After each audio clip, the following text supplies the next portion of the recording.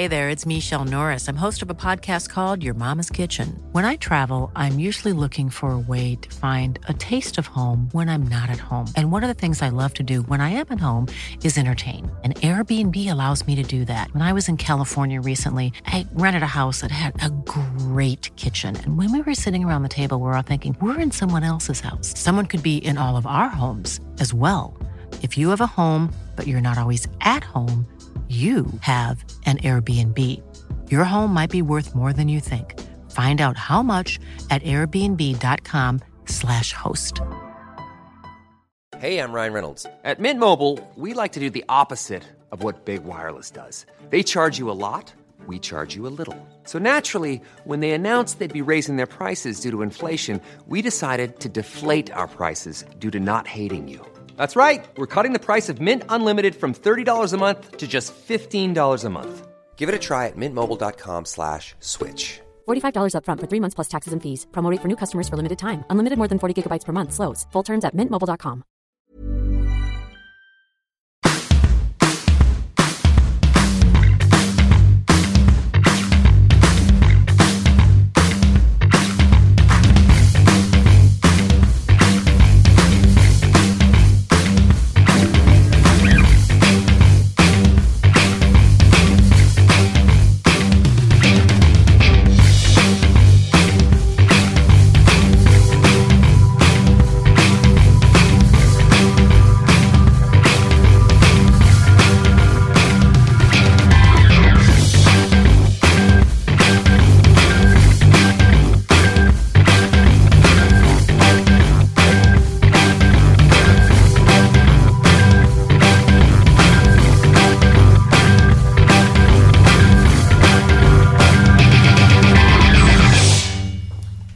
Ska vi utge oss för att vara ett företag som säljer färg så att han kan få en blå linje på sin... Vi säljer isfärg. Adam Bertilkom. Är det speciell färg till hockeyrinkar? Eller till hockey? Man smälter ner det det översta laget av isen eller skrapar bort och sen lägger man ut som plast, alltså färgad plast typ, och sen så... Ja, det är färgad plast. Ja. Det finns ju vissa rinkar som man målar bottenplattan. Och gör man det, då får inte barnen åka rollerblades på bottenplattan när isen är borta. Och det är ju tråkigt. Ja. Då måste man köpa en jättedyr gummimatta. Så att, och med de orden så flaxar vi ut med armarna som vi alltid har gjort. Det är nog premiär för dig, Filip. När man flaxar ut med armarna så säger man så här: välkommen till Hockeytorsk säsong nummer 2, episod 18. Ett program vi har döpt till Hockeyresan. Vad tycker du? Och varför har vi döpt det till Hockeyresan, John? Oj. Vill du berätta det, Filip? Ja, om jag förstod det helt rätt när du förklarade tidigare, så ska vi ringa en hel del personer som har erfarenheter från diverse hockeyresor. Ja, men det är väl bra. Det tycker jag räcker som en bra förklaring. Hur har hockeyveckan varit? Jag kan börja. Jag har faktiskt haft en ganska chill hockeyvecka. Det är måndag idag, men om man tittar även på förra så tog jag det ganska lugnt med hockey. Jag bara slänger in en cliffhanger. Filip har jätteont i benen idag. Ja, förlåt, kör. Ja, nej, jag har faktiskt haft ett litet break egentligen på att inte överkonsumera hockey. Du var ju på bröllop häromdagen. Ja. Och samtidigt som det var match. Nej, det var dagen innan. Så du var bakfull. Ja. Var det någonting som du tyckte var jobbigt? Nej, jag var faktiskt ganska pigg på söndagen. Dock med väldigt få sovtimmar. Ja, jag har haft jag tror att det var senast igår som när frågan kommer upp. Ja, hur ser veckan ut? Och så vet jag ju. Och förra veckan så var det ju liksom massa hockey, och sen så var vi iväg med laget och spelade, och ja, veckorna ser likadana ut. Det är hockey varje dag. Ja, det blir ju väldigt, väldigt mycket hockey. Ja, absolut blir det. Men det är kul nu när det är som allra tajtast mellan matcherna, tycker jag. Det är tråkigt de här 2 veckors uppehållen och sånt som kommer lite då och då. Men det är nästan som att vi djurplågeri av en röd hög och låter dig stå idag. För vi har ju såna här häftiga stativ idag. Man kan trycka in en knapp och så kan man höja och sänka. Så att, nu står jag på knä här, men nu höjer jag så hör man hur jag försvinner iväg. Men det är väldigt smidigt. Tycker ni om dem? Ja, de är high-tech. Mycket praktiska. Varför har du ont i benen? Jag var ute och joggade på lunchen. Vi hade 3 timmars lunch, så då kändes det som att jag fick göra någonting nyttigt på de timmarna. Är det vanligt att människor från Malmö gör det? Joggar? Ja. Jag vet inte om det är vanligare i Malmö än någon annanstans, men nej, det är min sysselsättning för att hålla mig i form. Så. Är det så att det kanske är Percy Nilsson som en gång varje år berättar i Kvällsposten så här, eller säger så här: ut och spring Malmöbor. Joel, han har ju alltid, du såg att han hade ju en liten väska med sig idag när han kom. Det såg du, eller? Yes, den såg jag. I innerfacket på den så ligger hans gula badbyxor. De är alltid med. Ja, jag är alltid med dem. Ja. Jag älskar att idrotta i dem. Och för er som inte vet det, så har jag flera par. Så att en del kan ju tänka sig, han både simmar och tränar i sina gula badbyxor. Men det stämmer inte, för att eller att det är samma. För jag är flera. Mm. Joel berättade ju här för KG Stoppel i förra veckan då. Och KG tittade på honom som en... Ja. Intressant. Tänkte KG. Berättade jag det? Ja, jag gjorde säkert det. Jag har inte du är alldeles du är så ödmjuk, Joel. Joel brukar kalla mig för den obesegrade coachen. Och jag är alltid lika glad att han aldrig frågar hur det har gått. Det kan ju bli en förlust ibland, kan jag misstänka. Men det är kul att säga den obesegrade coachen. Ja. För det är jag inte längre. Nej. Shit happens. Det är en ny match imorgon förresten mot Saltis. Vilken afton, killar. Idag i alla fall så ni ser här på skärmen så har vi en bild. Den är så fantastisk. Beskriv, Joel. Vi har ju pratat om den här faktiskt i förra programmet med KG. Ja, det är en bild på en liten kille som åker omkring på skridskor i sin trädgård. Och då kanske man undrar, kan man göra det? Ja, det kan man om det är så att man har byggt en uterink i sin trädgård. Det här är en seriös hockeypappa. En rink med sarg och läktare. Vad tänker du, Filip? Jag tänker att sån tur skulle man haft när man var liten, så hade man kanske börjat spela hockey. För i Lomma har man väl ganska stora trädgårdar? Ja, alltså det är ju inte bondgård. Nej, men det är väl en av de rikaste kommunerna i Skåne, är det inte det? Ja, det kanske kan stämma. Men... Alla barn har varsin isstadion. Vet du, på Gärdet för länge sedan, när jag var barn i alla fall, så då hade de ju en kuperad isbana där. Så man kan ha en rundbana. Jättehäftigt. Helt plötsligt blev det en nedförsbacke. Mm. Men jag har ju laddat telefonen med telefonnumret till killen som har byggt det här. Ska vi testa och se? Han vet inte att vi ska ringa. Vi kör. Ska vi se om han... Och du, Joel, du vill vara en försäljare av någonting. Ska du säga någonting att du är... Ja, men jag fattade inte riktigt hur det gick till det där med hur man fixade rödlinjer och blålinjer. Jag säger att men du säljer... Ett sånt företag vill vi vara. Det kanske någon som kan ta på sig rollen. Ja, Sebastian. Tjena, Sebastian.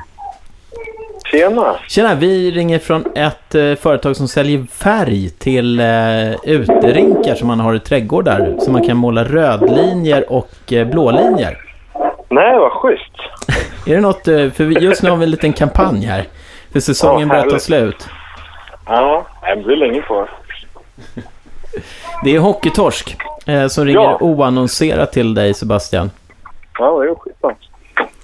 Det är en mäktig rink du har byggt. Ja. Finns den kvar? Ja, självklart. Isen också? Ja. Det är alldeles prima. Men isen ser ju helt fantastisk ut. Ja. Det är riktigt bra. Hur har du gjort? Underhållsarbetet nu, det gör jag med min egen byggda lilla Zamboni. Din egen, sa du? Min egen hemgjorda liten Zamboni. Och Så det funkar ju bra som helst.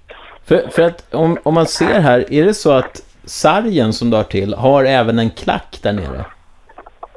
Ja, alltså det är typ en ram i botten av tjocka reglar som har satt fast för att hålla inne is, om man säger. Och sen är det ju sargen ovanpå det då.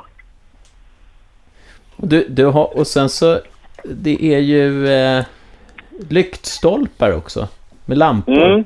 Fanns de där innan? Nej. Har du satt upp De det är också? Ja, det har jag satt upp också. 6 strålkastare så man slipper skuggor när man åker. Är det din altan som är till höger? Ja.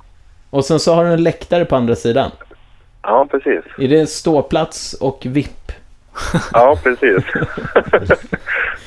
Ja, men så bakom mål där är ju hela den delen, när man säger den högre sargen med nät, den flyttar ju ner på baksidan sen på sommaren och har den bara som en vanlig skottramp där. Du vet vem Nisse Ekman är, va? Ja, absolut. Han blev ju helt knäckt. Ja, men jag hörde det. Det var ju roligt. Men under ditt projekt här, för du har ju faktiskt mejlat lite då och då. Är det någon som har liksom ifrågasatt vad du håller på med? Nej, det tror jag inte. Jag blir lite så här, det är kanske inte alla som vet det då, men hur många timmar har du lagt ner på att få till det här? I år var det ju mer än vad det var förra säsongen, för det var ju, jag hade ju isen klar där i typ mitten på december. Då hade jag ju kämpat de gånger det var några minus. Och sen fick jag ju göra om stora delar efter när det var så varmt där. Så fick jag köra igång igen direkt efter jul. Så att, ja, vad ska jag säga? Det är ju säkert 50, 60, 70 timmar totalt. Men har du någon bottenplatta där? Under isen? Vanlig byggplats bara för att skydda gräsmattan. Nej, det är ett knäckande. Vad säger grabben då? Ja, han är rätt nöjd. Är det så då att för den ser ju ändå hyfsat stor ut. Man kan spela lite match där och så också, va? Ja då. Han brukar ha lite... Han är väl inne på sitt fjärde år kanske i hockeyn. Så han har ju många hockeykompisar som brukar komma och spela. Han måste ju vara kung bland sina kompisar som har en egen rink hemma. Det är ganska populärt, det måste jag säga. Det är inte helt fel faktiskt. Och var bor ni någonstans? I Övik. Ni moditer? Ja, visst. Det såg nästan ut som att han hade en Djurgårdströja på sig när man tittar lite snabbt. Asså? Ja, det var någon ÖSK-dräkt tror jag. Övik ÖSK-dräkt. Min grabb var där uppe för 1 år sedan och spelade hockeyturnering. Jaha. Åkte på Stordäng. Vad var det för turnering då? Jag minns inte, men jag kommer ihåg alla såna här knattematcher går... Förlåt? Var det Modocupen eller? Kan ha varit. De är 02-år.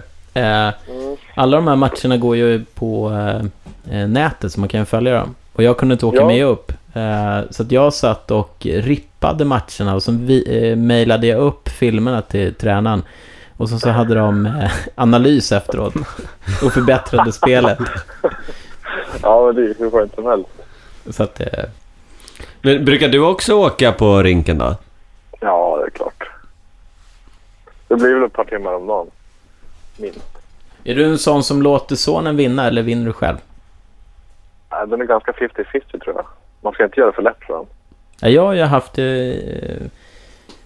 när min son tvivlade på vilket lag man skulle hålla på så hade vi alltid innebandymatcher i hallen hemma på kvällarna och då fick han välja vilket lag han skulle hålla på. Då var det alltid Färjestad. Och det får man inte säga till mig. Och då ledde Djurgården med 9-0. Och då så var det tårar och då frågade jag om han inte ville vara Djurgården. Och då fick han inte ärva poängen men han fick jobba sig in i matchen och då vann alltid Djurgården med 9-10 på slutet liksom. Ja, det är en bra taktik. Ja.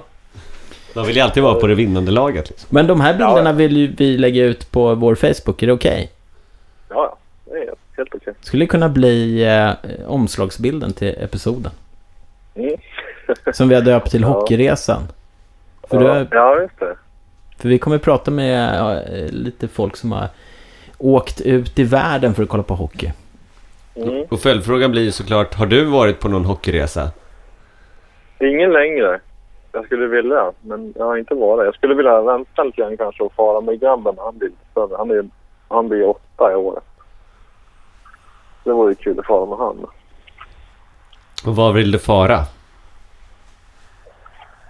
Ja, det skulle vara kul att fara på en NHL-match till New York. Det ska inte vara dumt. Hur mycket hockey är det i familjen? Massvis. Mest på hemmaplan. Han är som sagt, han är 7, ska bli 8, så han har ju bara 2 träningar i veckan. Och så sen har de där matchsammandrag grejer. Och spelar med de som är föräldrar, så att det blir matcher med dem också. Men man säger mest på hemmaplan. Och då är det ju som sagt på vardagskvällarna är det väl 2 timmar per kväll i alla fall. Och sen på helgen det kan det ju bli många fler. Och så tittar ni på matcher? Ja, alla SHL-matcher och så mycket NHL man bara hinner med. Och vad tycker du om Modos säsong hittills? Upp och ner. Helt klart. Men jag tror ändå att de kan steppa upp sig bra mycket mer än vad de har gjort. Synd att de har fått lite olyckliga skador på posslen och sådär. Men det var ju, jag tror alla här uppe är ganska nöjda över att de skickar hem Hensik i alla fall. Så han var ju ingen höjdare. Det får man ju säga.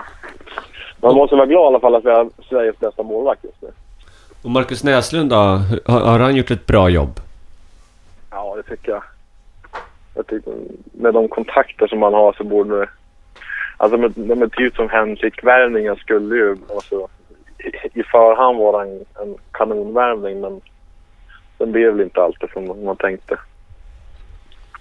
Passar väl inte riktigt in. Vi pratade med Fredrik Bremberg förut och han apropå så här att spela på skoj hemma i trädgården eller på någon sån här liten rink. Det sa han det är väldigt underskattat. Det är inte så många som gör det längre. Så att... Nej, men jag tror att det har mycket med bekvämlighet att göra också. Kanske mest hos föräldrar eller med barn också. För det känns inte som att, jag kan ju säga att det är ingen av Vingos kompisar som kommer vandrandes med klubban på axeln. Utan det är ju att ha skjuts liksom. Så att bara det tror jag är mycket. Om man har lite längre till vinkeln så blir det inte av. Där jag bor, i Stockholm är det ju inte... Där bor fler människor i eller hyreshus eller bostadsrätter. Inte så mycket villor. Nej. Och i det området jag bor, där finns en sån här klassisk gammal grusplan som spolas varje år. Och nu äntligen efter 2 veckors minusgrader här i Stockholm så börjar det bli is på den där. Ja, och sånt är galet läckert faktiskt. Ja. Och då kommer det här spontana också. Hur är det då med spontanidrott uppe i Övik? Alltså det är väl mycket hockey. Alltså alla planer som går så spolas ju. Det blir många planer som blir. Alla skolor och dagis och allt har ju rinkar har de ju. Så det tror jag ganska mycket ändå. Så det är väl mycket, alltså alla föräldrar har väl också väldigt stort intresse. Många i alla fall. Så jag tror att det blir lättare för barnen att komma iväg. I vår hockeyklubb ute på Lidingö så har vi nu mer en ny ordförande. Han är från Övik, en riktig Övik-son är det. Och hans entusiasm har dragit igång klubben och det är full fart. Och det blev vid något tillfälle där så var det någon hockeymamma som tyckte att men vänta, hörni tjejer, kan inte vi dra igång ett Lady Vikings med hockeymammor? Och så frågade de en tränare så här, skulle du kunna tänka dig att träna Lady Vikings? Och då sa han ganska snabbt så här, men absolut, självklart. Han hade inte räknat med att det skulle komma 22 mammor första träningen. Och alla har blivit så här, det här är jätteroligt. Ja, häftigt.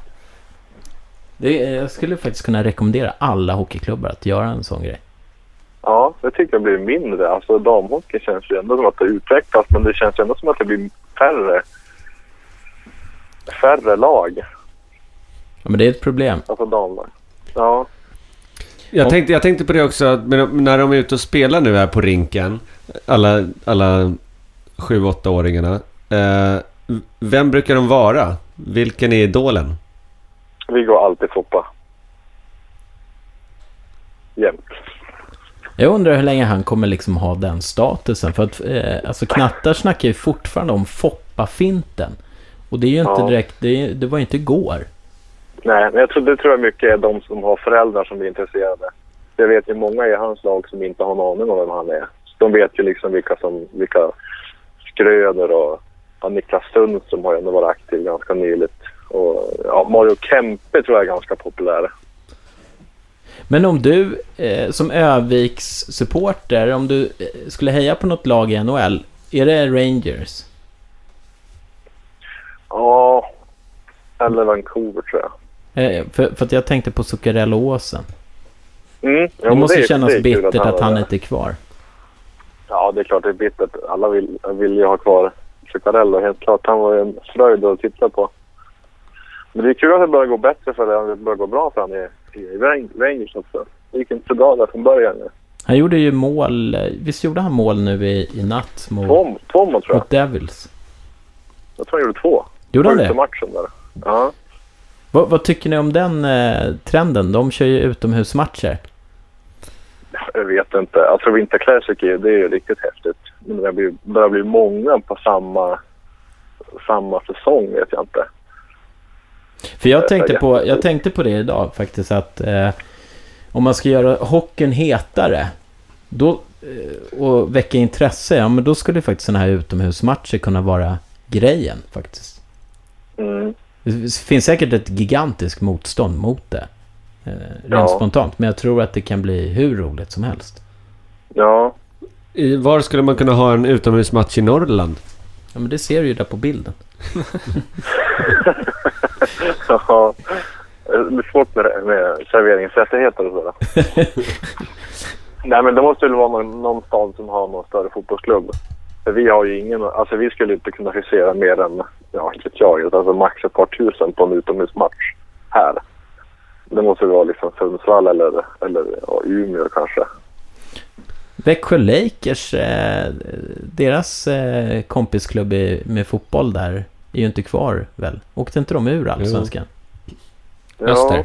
Ja, de har en hel fotbollsarena att leka på. Ja, men det var det jag menade lite med Norrland, att de har inte särskilt mycket stora fotbollsarenor. Nej, jag vet inte hur stor GIF Sundsvalls arena är. Ja, det är väl den som är störst egentligen då. Ja. Men apropå Mario Kempe, hur kommer det sig att barnen vill vara honom? Är det fanns fina klubbteknik? Ja, det tror jag. Mycket fina finter, så det är väl det som de snappar upp. Det är väl inte krogjobbarna som blir stora favoriterna. Ja, det blir ju sällan det. Tror ni att Skellefteå kommer ta hem bucklan i år? Lematt. Innan Henrik Karlsson drog så kändes det som att det var ingen tvekan om saker. Men nu vet man inte riktigt, känner jag. Alltså de har ändå, nu vet jag inte hur det gick. Har det gått 2 senaste matcher, men innan det så hade de väl 5 torsk i rad. De känns inte lika, de slog väl Linköping där, va? Men sen, men de är inte lika oslagbara längre kanske. Nej, precis. Innan kändes det som att de var ju helt ostoppbara. De bara tågade på. Tror du att Modo kommer ta sig upp till slutspel? Jag hoppas det. Jag vet inte faktiskt. Jag tror att de kan klara det på en inspelsplats. För står man och kollar liksom på poängsammanställningen så, ja visst, Skellefteå leder, men det är ganska tätt. Det är inte så stora luckor mellan lagen. Nej, det är det inte. Som just nu, där kan man ju då, när man lyssnar på det här så får man ju tänka för några dagar sedan. Frölunda på 75 poäng, Växjö på 73, Luleå 72, Brynäs 67, Leksand 67, Färjestad 64, Modo 62. Ja. Nej, men så är det handlar om ett par matcher hit och dit, så är det ju helt annorlunda. Det är väl egentligen bara toppen och botten som är ganska cementerade. AIK och Örebro känns inte som att de kommer att röra sig speciellt mycket där nere. Är det något lag du saknar i SHL? Då tänker jag ju då på kanske Malmö. Är det ett lag man saknar? Alltså, jag gillar inte Malmö. Då tar jag hellre att Djurgården. Vad säger du, jag Filip? vet inte. Jag tror många det. målbyter inte gillar Malmö sen förlusten. Vad var det? 94 eller någonting. Ja, precis, ja. Men det uppförandet, det är inget som barnen har tagit efter, Foppa. Nej. Vi ska prata lite senare i telefon med en kille som heter Thomas, och han postade på Twitter ett jätteroligt klipp med arga målvakter. Det är 14 minuter och målvakter som får spader, som blir så arga så de står och slår med klubban på buren så att klubban går sönder. Det är ju underhållning på sitt sätt. Jag såg det klippet med när det var en tjeck som var askalas på isen. Nej. Kan du det var ju någon länk på Aftonbladet bara häromdagen. Alltså han var ju helt kalas alltså. Han var full? Han var ju stenfull alltså. Han visste inte vad han gjorde. Så fort, alltså när han gjorde en liten benparad så hade han inte en chans att hålla balansen. Han bara druttade på rumpan direkt. Det är helt bisarrt ut. Otroligt roligt att få prata med dig, Sebastian. Ja, kul att jag ringde. Och jag tror vi är nog inte de enda som blir imponerade av dina bilder här. Eller ditt mästerverk. Ja, jag hoppas det blir fler som gör. Och är det någon dag där alla spelar lite match där på rinken, tveka inte ta en bild och skicka till oss, så kan vi visa Nisse Ekman. Ja, precis, det måste jag göra. Men jag måste säga... Ja, Nisse, han hade i alla fall 2 mål. Bura. Ja, vi hade ett till i fjol, men det gick sönder. Så det vi har i år, det har vi fyllt med betong. Men vi kanske kan starta en insamling lite senare här, så ska vi också snacka med en kille som heter Fredrik som kommer från Djurgårdshjälpen. Han är expert på att dra in stålar. Men det kanske finns någon annan som vill hjälpa Sebastian och få ihop till ett nytt mål till rinken. Ja, jag måste säga min son i alla fall, han tyckte det var fruktansvärt roligt att lyssna. Jag tror han har lyssnat säkert 10 gånger på förra avsnittet. Vad trevligt. När vi pratade om vår plan. Han tyckte det var fruktansvärt roligt. Härligt. Jag har en lyssnare till där. Det gläder oss. Och han ska få pryda omslagsbilden på Hockeytorsk 18. Ja, den är ut. Ha en fantastiskt trevlig kväll. Ja, men detsamma. Vilken bedrift ändå att göra en sån här mäktig hockeyrink till sin son. Verkligen. Ja, nej, toppen. Som sagt, hade man haft en sån i trädgården så hade man antagligen börjat spela ishockey. Men du sa ju faktiskt något intressant innan där. Jag kan tänka mig att för ett Skåne också, där är det inte alltid så kalla vintrar. Du sa att ni spelar mycket street hockey. Ja, jag och mina vänner då från Lomma, vi spelade väldigt ofta på framåt vårkanten. Vi brukade ha säsongstart som vi kallade i mars, april där omkring, för det var alltid precis efter att för av någon anledning så var det alltid till planen där vi spelade som de la all snö när de skottade. Och sen så efter det så inte salta, men de la sand där för att det inte skulle bli så halt. Så varje säsong efter att snön hade smält inleddes med att alla hade med sig kvastar och man fick sopa planen bort från all grus. Vi hade en liten liga. Jag bodde på en jättestor gård. Nu lät som jag bodde på landet. Men där jag bodde fanns en väldigt stor gård för barn. Lekpark och sånt där. Och då var vi i olika lag och så hade vi ett seriesystem. Det var skojigt. Joel, du har ju hittat det här klippet som Sebastian snackade om. Det har jag gjort. Ja. Ska jag gå bort här då? Du får sätta på det klippet, John. Det är alltså en tjeckisk målvakt, ishockeymålvakt som är full på isen.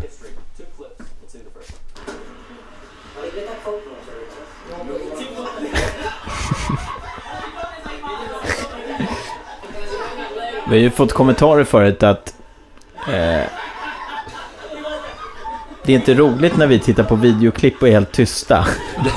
Just det, så vi måste prata lite under klippen. Det är alltså en hockeymålvakt som ramlar hela tiden när han står i mål. Ja, men alltså jag tvivlar på att han är full. Alltså, jag menar, hade jag ställt mig på de skridskorna, jag hade nog trillat lika mycket. Alltså. Det var ju en radiostation i Stockholm, rockklassiker tror jag att det var, som hade en actionreporter som skickades ut faktiskt till Hovet, och så lät man Djurgårdens J20-spelare så skjuta på honom, och den killen kunde inte åka skridskor. Och det blev väldigt roligt. Det där var roligare. Men det är frågan då om det är sant eller ej. Du tvivlar alltså, Filip? Ja, jag gör banne med det.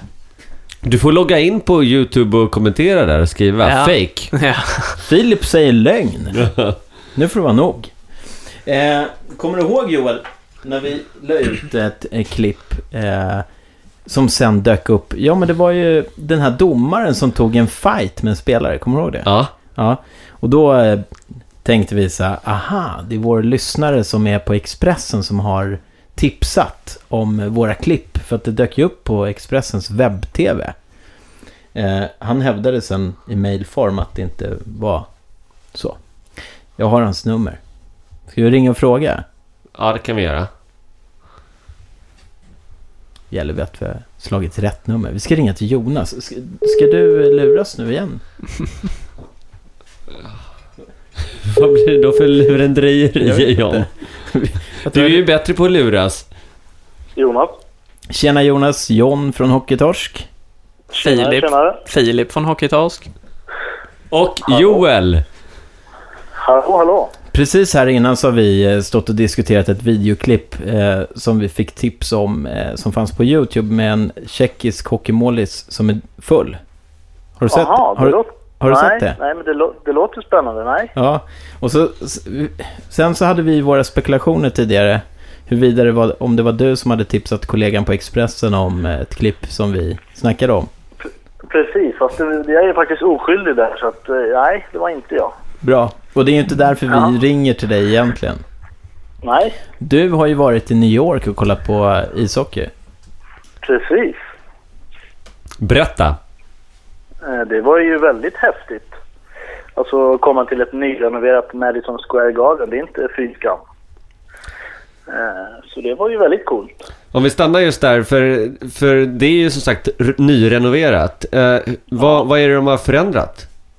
Det vet jag inte. Jag har ju inte varit där innan, så att det var första gången, så det har jag lite dålig koll på faktiskt. Jag var där 1987 första gången, och då fick jag höra att man hade breddat sätena på Madison Square Garden för att amerikanerna hade blivit så tjocka.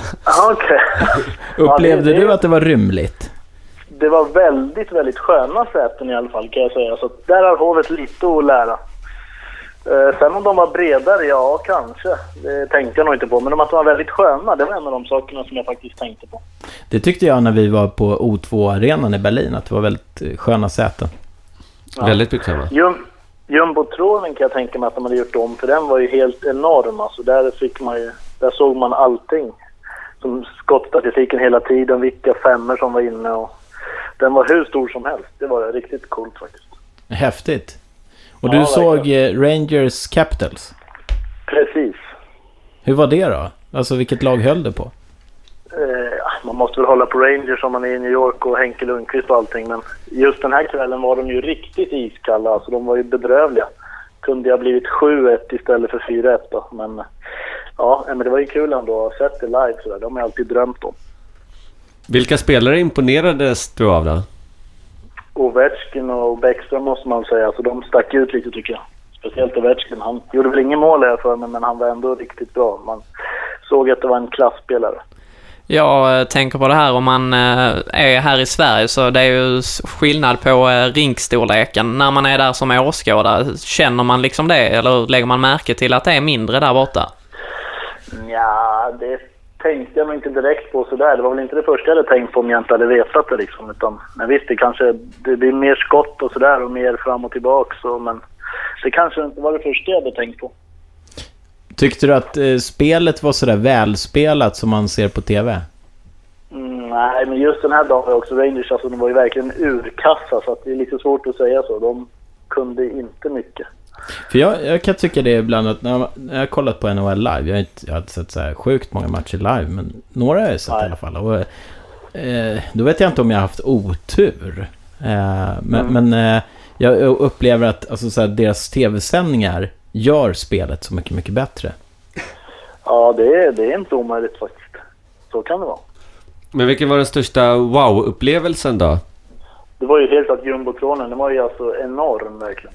Den var hur stor som helst. Det var riktigt häftigt faktiskt. Tänk om man skulle ta en sån här gigantisk jumbotron och ge den till Troja Ljungby, för de har ju ingen. Men då skulle man behöva... rätt sjukt ut. Det här är för lågt i tak. Då får inga spelare över 1,90 spela. Då kanske spiken får säga så här att när de sa att man har blåst av för att pucken slog i jumbon och inte taget. Precis. Ja, det hade sett roligt ut. Skulle haverera hela deras ekonomi och behöva byta alla de här glasskivorna och lampor och grejer i jumbo för att man skjuter pucken i taget. Och sen då, om man är lite negativ, vilken var den största negativa besvikelsen när du var eller såg NHL-hockey? Ja, det var ju Rangers insats då, om man ska gå på det. De var ju urdåliga verkligen. Så som de sov hela matchen. Men om det var något annat kring upplevelsen vet jag inte som var dåligt. Nej, alltså de jobbade liksom bra med lite så här pausunderhållning. De kastade ut t-shirts och sådär. Det var lite tävlingar på jumbotronen, så att där kanske vi har lite att lära i Sverige. Har du sett de senaste? Du håller på Djurgården, eller hur? Precis, jag missar i stort sett inte en match, kan jag säga. Men då måste du ha noterat att det har varit lite pausunderhållning på senare tid. Det är ju lite nyskapande. Ja, absolut. Det där, ta på sig hockeyutrustning och allt det har varit, och pricka mitten och... Hockeytorsk Andreas vann ju faktiskt den. Han var ju med och vann där. Var det han som fuskade? Som glömde suspen? Ja, det var Andreas som visade rumpan också för hela hovet.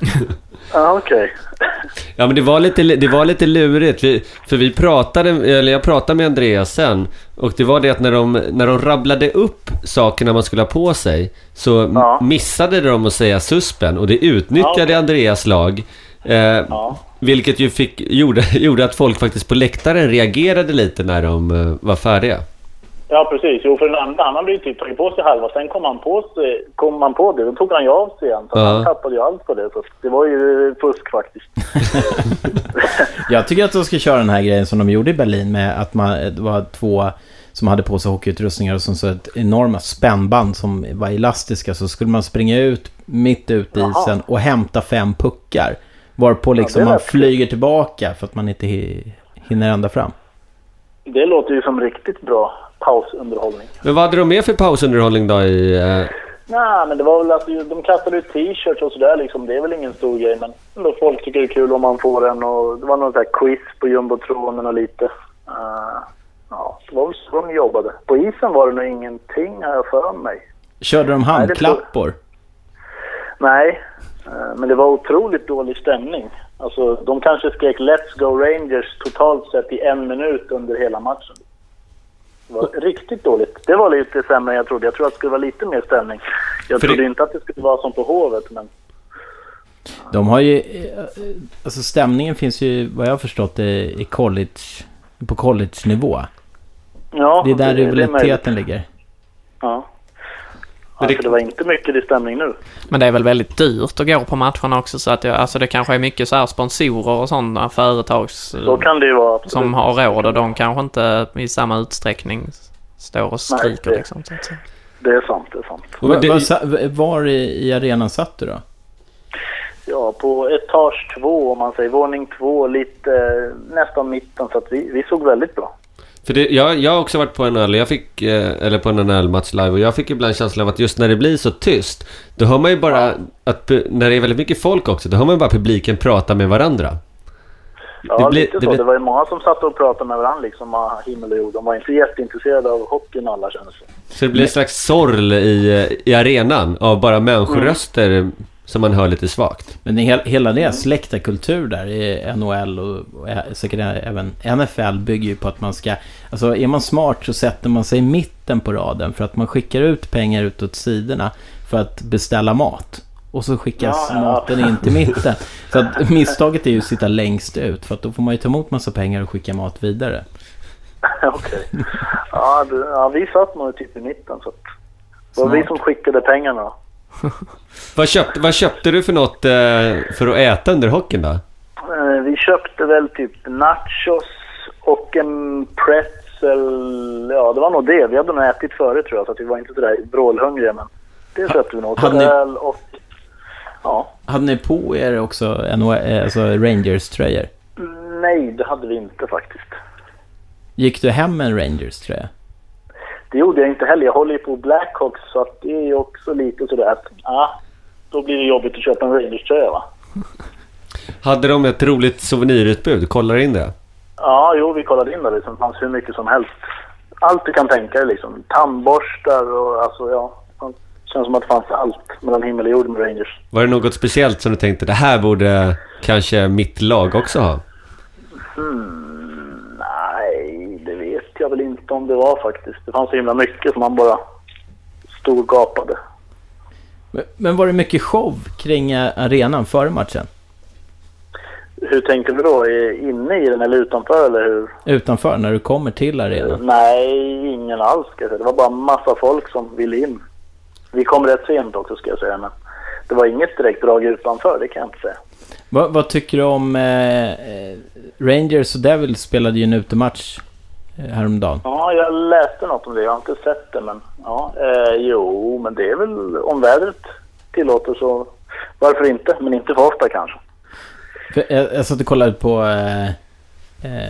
vad heter det nu? NHL Tonight i morse. Och då var det bilder från det. Och så hade de ju även spelat i LA Kings, hade också spelat utematch. Fast det var 20 grader värme. Ja, det var i Kalifornien där.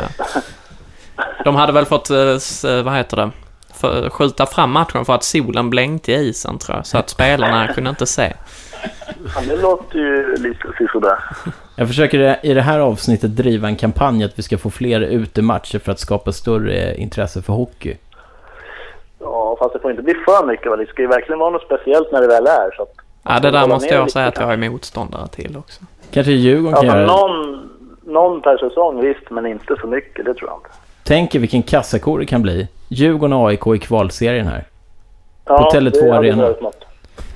Jo, men det känns som att det är liksom för stor sportslig betydelse av en sån match, för att det blir ju liksom, alltså spelarna måste ju också påverkas av att det blir liksom en grej av det hela, känner jag. Att kanske själva matchen egentligen, det läggs inte så mycket fokus på den.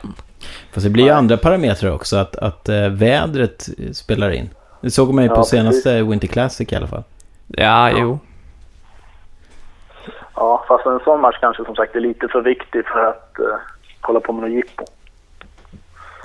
Men det hade varit kul, det är en häftig grej, absolut. Men du tänker inte så här självgott som djurgårdare då, att, så här, att det kan vara ganska roligt att göra en jippo-match och skicka Gnaget tillbaka till Hockeyallsvenskan? Det hade ju varit fantastiskt. Många spelare brukar ju faktiskt uppskatta en utematch. Henrik Lundqvist sa väl det, att det är en sån här match man kommer minnas efter karriären. Ja, absolut. Ja, men han var ju väldigt nöjd efter den här utematchen mot Devils. 55 000 på läktaren. De var väldigt tacksamma och tackade Yankees så mycket för att de fick låna arenan. Ja, inte illa. Jag såg den där Winter Classic när det var till 108 eller 105 000 någonting. Helt galet. Vi har i det här programmet så har vi faktiskt en intervju med en utav producenterna till 24/7 Road to the NHL Winter Classic. Man kunde ställa frågor någonting, läste jag här om. Det var till det, va? Jo, det var det. Ja, precis. Ja. Fast grejen var att vi tog ett redaktionellt beslut att inte köra den intervjun i samma avsnitt som KG Stoppel, för då hade vi fått en 4 timmars episod och det kanske hade varit lite väl mycket. Ja, det kanske är lite väl, men... Jag tycker det är okej att vi ligger och nosar på 3 timmar sådär, men det finns gränser. Ja, men det är bra så lite underhållning när man sitter och jobbar och har på i bakgrunden. Det brukar jag göra. Härligt. Ja. Stort tack för att vi fick störa dig. Det var bara trevligt. Ja. Ha en härlig kväll. Ha det bra. Detsamma. Hej då. Hej då. Hej då. Hej. Så ni tar av er lurarna ungefär som att vi tar en liten paus. Jag såg på Filip, han har joggat idag jättelångt, 11 kilometer berättade han, så att Jag tar varje möjlighet jag får att sitta ner. Men springer du ofta? Ja, jag har officiellt så är det varannan dag, men det brukar ändå komma saker emellan, så det blir väl kanske 2-3 gånger i veckan, men ambitionen är varannan dag. Vad tar du en mil på då? Och det var faktiskt länge sedan jag klockade mig på en mil, men jag sprang Malmömilen för... Är den kortare eller längre än Stockholmsmilen? Ja, om den är en mil så den är nog lika lång då. Nej, men den sprang jag på 44,5 och det är inte jättebra, men nu så hade jag nog kommit ner under 40 tror jag. Du skruvar på det, Joel. Ja, jag tyckte det var väldigt snabbt ändå. Det beror på hur ofta man springer, men milen att ligga kring 44 och neråt är ju bra. Ja, jag springer inte intervaller heller för att liksom förbättra konditionen så, utan det är mest för att hålla kroppsfettsnivån i skick. Och få energi till att ropa glåpord till motståndarlagen. Ja, fast det brukar jag inte få så mycket möjlighet att göra nu längre sen jag sitter på pressläktaren. Men om John hade varit ute eller sprungit sådana här lopp, han skulle nog beskrivit sig lite som en löpare, alltså Jimmy Ölvestad. Det säger du. Det säger du. Lite, jag springer lite som Jimmy Ölvestad har han sagt. Full fart framåt. Full fart framåt. Ja, det är i sådana fall lite mer som Carl Lewis eller Ben Johnson eller så här. Fast jag är inte dopad. Nej, jag springer faktiskt inte nu.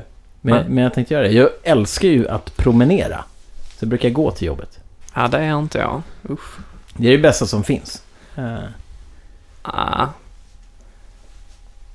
Du gillar att springa. Ja. Det kan man få göra.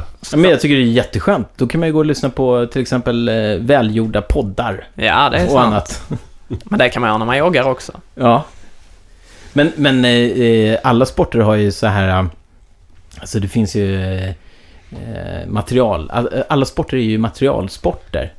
Ja, absolut. Har du köpt någon löpargrej som du är extra nöjd med? Nej, inte så direkt, utan det är mest... alltså det är det jag tycker är skönt med jogging, just att visst, nu är det väl så många medelålders män ska köpa massa grejer man sätter i skorna för att mäta tid och sånt. Men jag tycker det sköna liksom att jogga är att man kan dra på sig ett par shorts och en träningströja och så sticker man ut. Du och Joel är rätt lika där faktiskt. För Joel, han har ju inte upptäckt det här att det är en materialsport. Han kör ju fortfarande sina gula basbyxor. Det var det jag skulle komma till. För jag sprang i Midnattsloppet för något år sedan. Och jag hade som sagt inte övat särskilt mycket så här, men jag hade anmält mig och tänkte att jag får väl springa ändå. Och som jag inte hade varit ute och sprungit så hade jag inte heller sett vilken materialsport det hade blivit sen jag löpte tidigare. Så där kom jag i mina gula badshorts.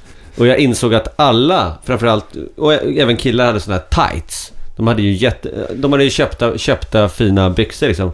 Och jag fick ju jävligt mycket blickar mot mig. Just för att alla tänkte han är ingen löpare. Man fick ju den stämpeln.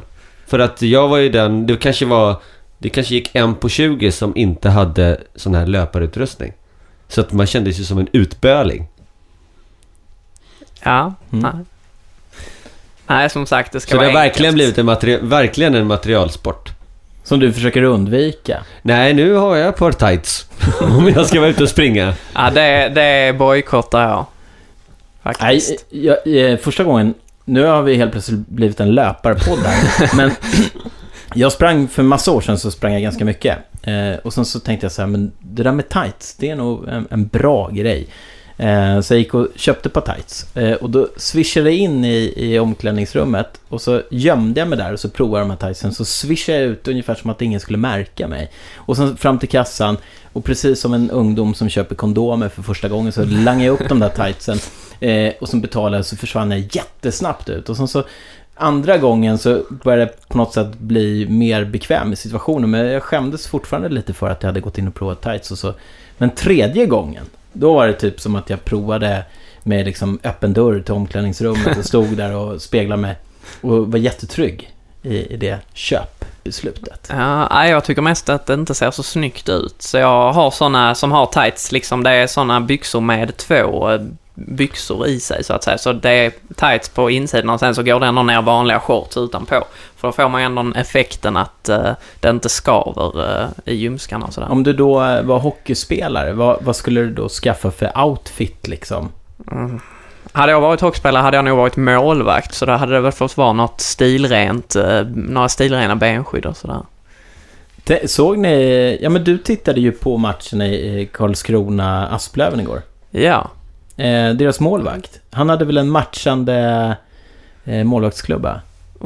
Det minns jag inte faktiskt. För jag tänkte på det, hur bra är det egentligen? Alltså för att då visar man ju, den var orange, jag vet inte hur man påverkas av färgen orange.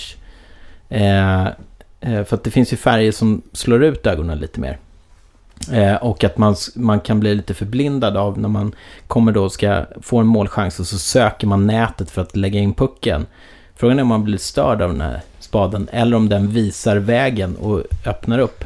Fast nu kanske den tesen inte håller eftersom Asplöven torskade med 4-1. Ja, de gjorde ju det.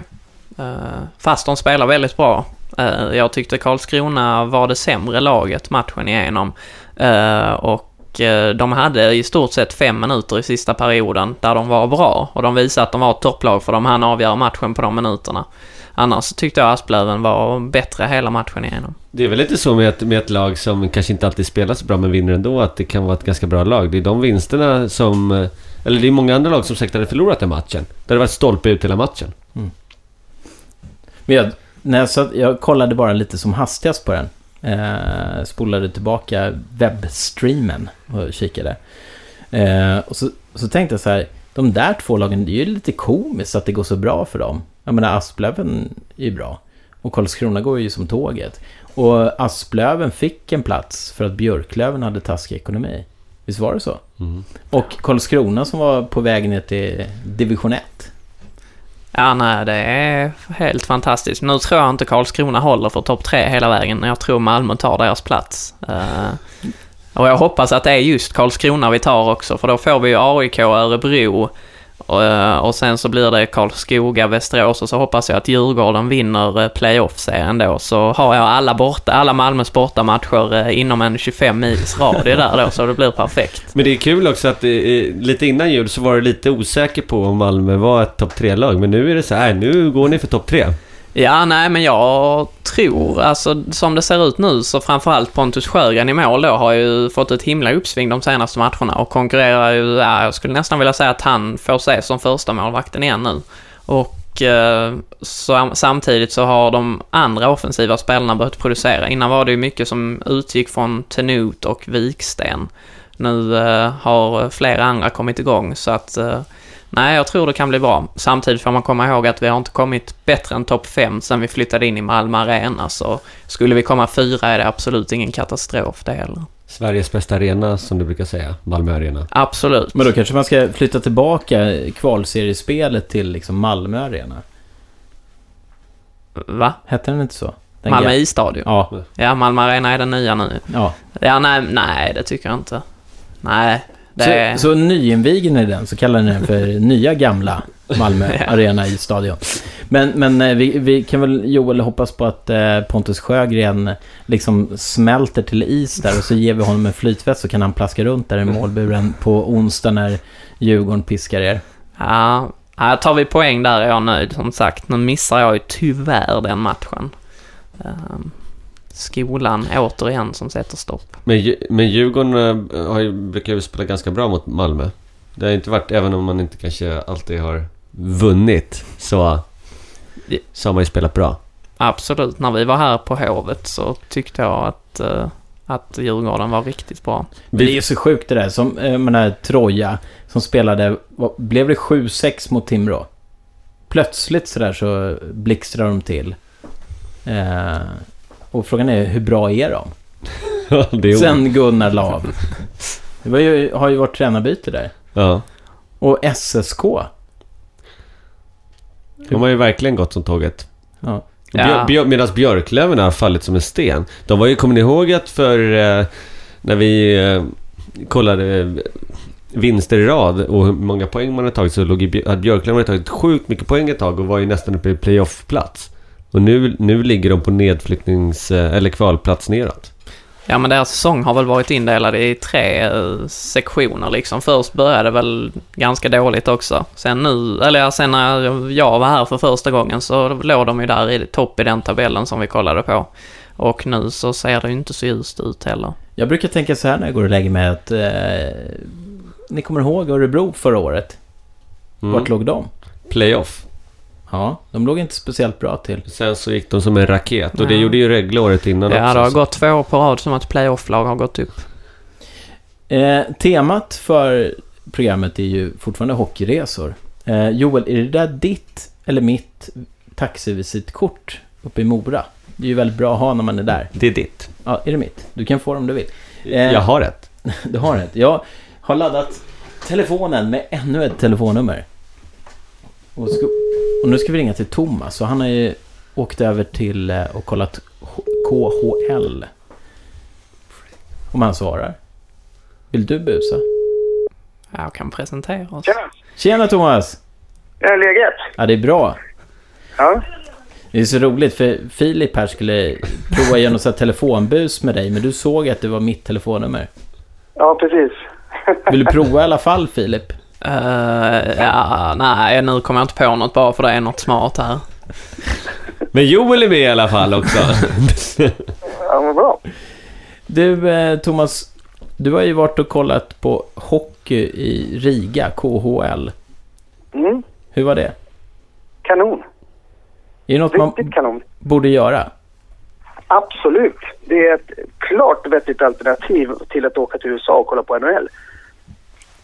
Så att jag är så helt positivt laddad för den resan vi gjorde. Alltså. Vad är stora skillnaden? Ja, det är arrangemanget. Alltså för det första är ju hockeyn bra. Det är KL-hockey. Så att jag menar, det är hög nivå på hockeyn.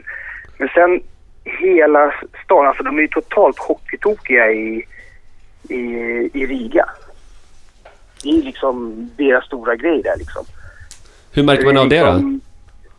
Ja, det är för det första så liksom hela arrangemanget runt hockey liksom, det är bra arenor, det är drag liksom. När man kommer dit utanför arenan så liksom står Red Bull där med någon jättebil och jättehögtalare och liksom bara smashar ut en massa musik liksom. Så man är ju tokladdad bara innan man kommer in på arenan. Och sen fortsätter vi inne på arenan liksom. Det är shower, det är liksom drag. Ja, det är skitkul. Vi pratade precis här med en person som hade varit och kollat NHL-hockey och han var väl lite besviken sådär på draget inne i arenan, alltså man tänker med hejaklacksramsor och sånt där. Hur upplevde du det där du var? Nej, här var det fantastiskt liksom. Det var musik, folk sjöng och det var liksom eldflammor och fyrverkerier när de skulle gå in på isen. Och hemmapubliken, så fort hemmalaget fick tag på pucken, då ställde sig allihop och bara skriker liksom. Så det var helt galet. Så att det var liksom som kontrast jämfört med elitserien liksom. Sen gjorde det ju ingenting att det var Tellqvist som stod också i Dynamo Riga när vi var där. Det gjorde ju saken ännu bättre. Varför blir de så för då? Alltså Riga är ju jag var där nere och tittade på hockey-VM när vi tog VM-guld där. Och det var ju på samma arena då. Och redan då så märkte man att det var ju liksom hockeyfeber i hela stan liksom. Det är på något sätt nästan deras nationalsport. Jag menar, mitt på Gamla torget i Gamla stan där har de en hockeyrink liksom. Det är ungefär som att de skulle smälla upp en hockeyrink på Järntorget i Gamla stan liksom, och spela hockey liksom.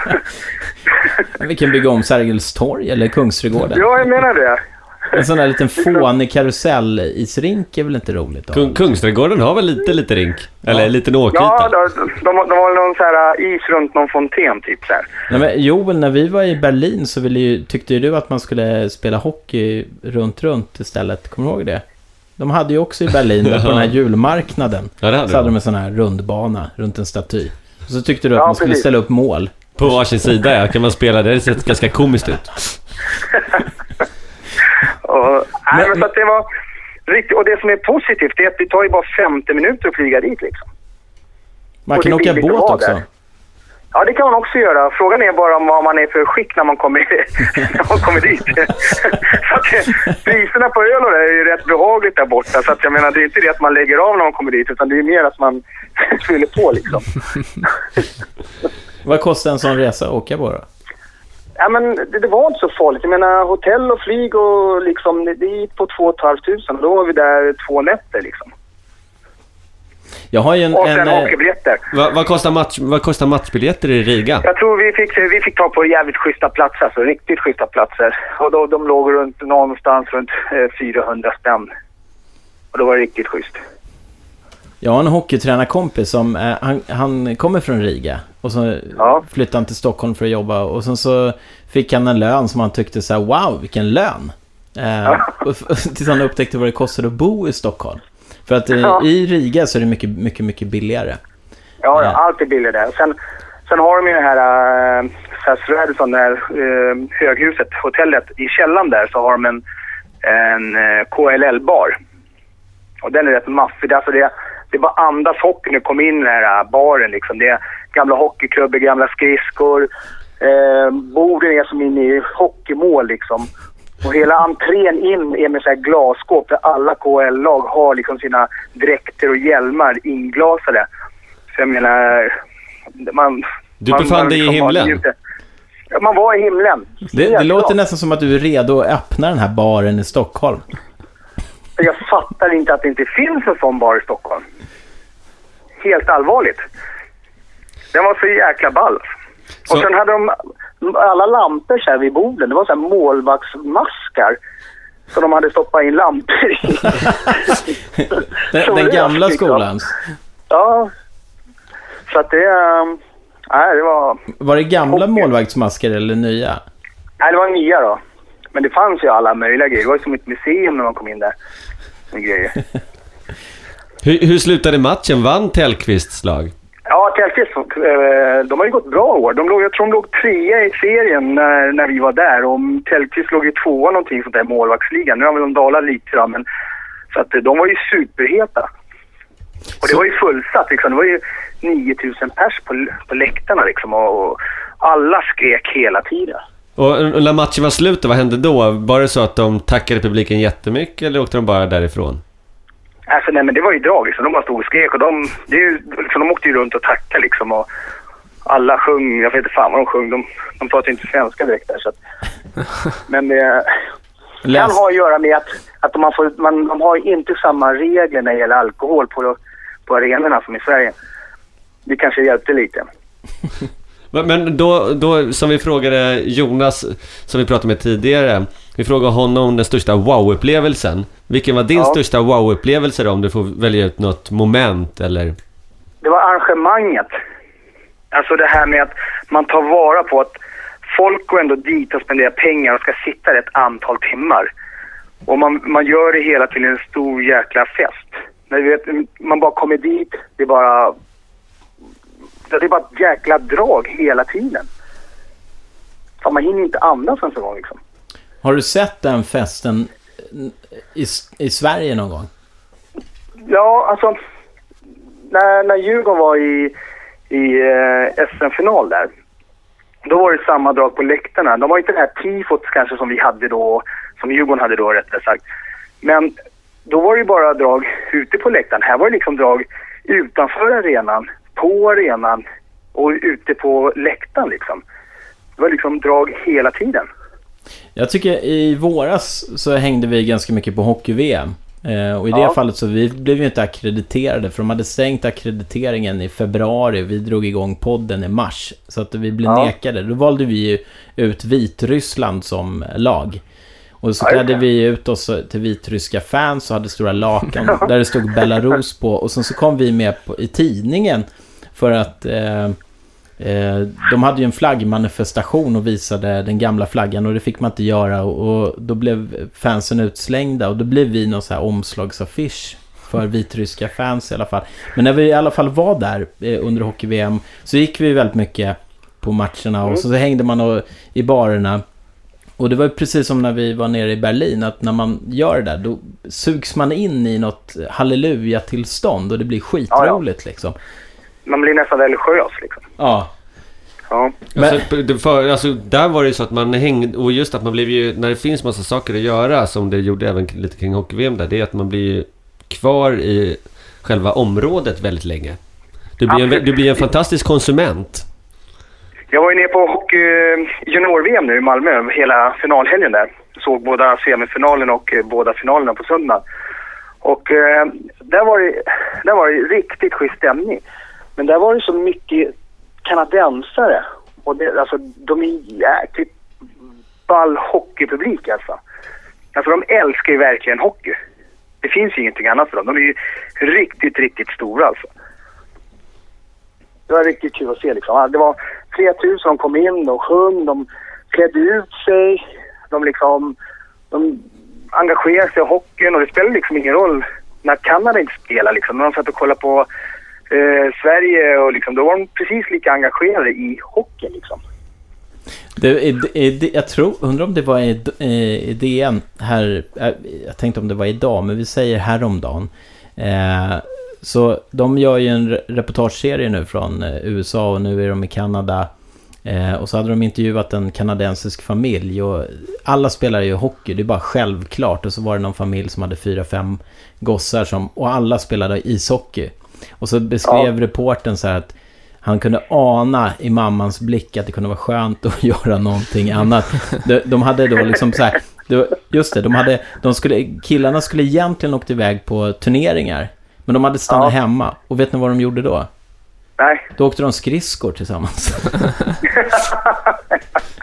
Ja, men det är så stort då. När du pratar VM, så när vi slog ut Kanada i kvartsfinalen i stora VM här, så satt jag och min son, vi satt mitt bland Kanadas spelarfruar och föräldrar och barn. Det var liksom bara ett hav av röda kanadenska tröjor. Men det var rätt läckert, för att då såg man in Börje Salming på läktaren. Och vi svenskar, vi satt och käkade popcorn och drack läsk och reagerade knappt att de filmade in honom liksom. Men alla kanadensare, de bara ställde sig upp och började applådera. Det är liksom kungligt. Då älskar man hockey på något sätt. Det är mäktigt. Det är riktigt mäktigt. Men är det alltså så här jantelagen som har gjort att vi svenskar är så dämpade? Alltså jag vet så här, när man bodde en sväng i New York, och så då kunde folk kommentera, vilken fin kostym du har på dig. Ja, tack. Ja, hejdå. Så här. Och vi är inte så utåtriktade riktigt. Nej, alltså vi kan ju dra på oss typ en sån här Sverige 3 kronor-tröja. Och så går vi dit med någon flagga, och sen har vi någon sån här händer. Men jag kollar på när Åtset Hockey Game var här när det är i Globen. Och nu är vi tillbaka i Globen. Första matchen på lördagar på morgon där, så spelar vi Finland mot Tjeckien. Och de kommer ju direkt från båtarna. Jag menar, de är ju i ett härligt tillstånd. De kan ju ut sig till allting. Det är Pokémon och Teletubbies och Elvis och fasiken vet allt när de kommer. Det är ett jävla drag liksom. Hur tror du att det här skulle gå hem på hovet då? Ja, det kommer ju en Teletubbies liksom kungande in där liksom i Djurgårdsklacken. Skulle det bli en hit? Ja, absolut. Va? Någon måste ju bara ta steget. Vi kanske får se Thomas här på onsdag. Ja, som Teletubbies eller någonting sånt där. Fanns det något så här i arrangemanget då i Riga som du var missnöjd med, eller som du saknade? Ja, det saknar jag även på NHL-hockeyn, och det är ju det positiva när vi har vår klack. Den finns ju inte på samma sätt, utan här var det ju liksom hela publiken som höll igång. Hela publiken var ju helt tokig. Men när klacken är klacken så att säga, då är det ju grymt. Och den saknar man ju lite också på det här med NHL liksom. Alla går ju dit liksom. Är det Ottawa liksom, då sitter ju alla med Ottawa-tröjor och gapar sen. Men det är så här klackstämning liksom. Den här DN-reporten påstod också till den här stackars kanadensiska familjen att i Sverige så håller fansen mer på sitt klubblag än sitt landslag. Och då blev de så här, va? Ja. Han förstod inte vad jag menar liksom. Nej. Och det märker man ju på sociala medier nu där. Hur Kanada håller på att bygga upp inför OS här. Alltså det är ju en jävla rotation på grejer hela tiden liksom. Och det är ju inte bara från själva förbundet om man säger så. Det är ju från alla NHL-klubbar allting liksom. Man laddar ju stenhårt för det här OSet liksom. Jag menar både Detroit och alla de bara skriver om sina hjältar som ska till OS och sådana här saker. Kollar vi på elitserien, de vet knappt vad OS är, vill jag på att säga. Nej, men de fokuserar bara här och nu liksom. Men kvaliteten på en sån här match då i Riga, hur bra klass håller matchen? Ja, men det är bra hockey. Jag menar, ryska eller KL, det är mycket ryskt och det var ingen fight liksom. Den som tror att man ska åka dit och se liksom som NHL liksom, att det är någon som slänger handskarna och börjar puckla på den andra liksom. Den ska nog spara lite till och åka till NHL. Så det är inte, här lirar man hockey. Och det är snabb teknisk hockey. Så gillar man hockey ska man absolut åka och titta på den, för det är bra hockey. Är du för eller mot hockeyfighter?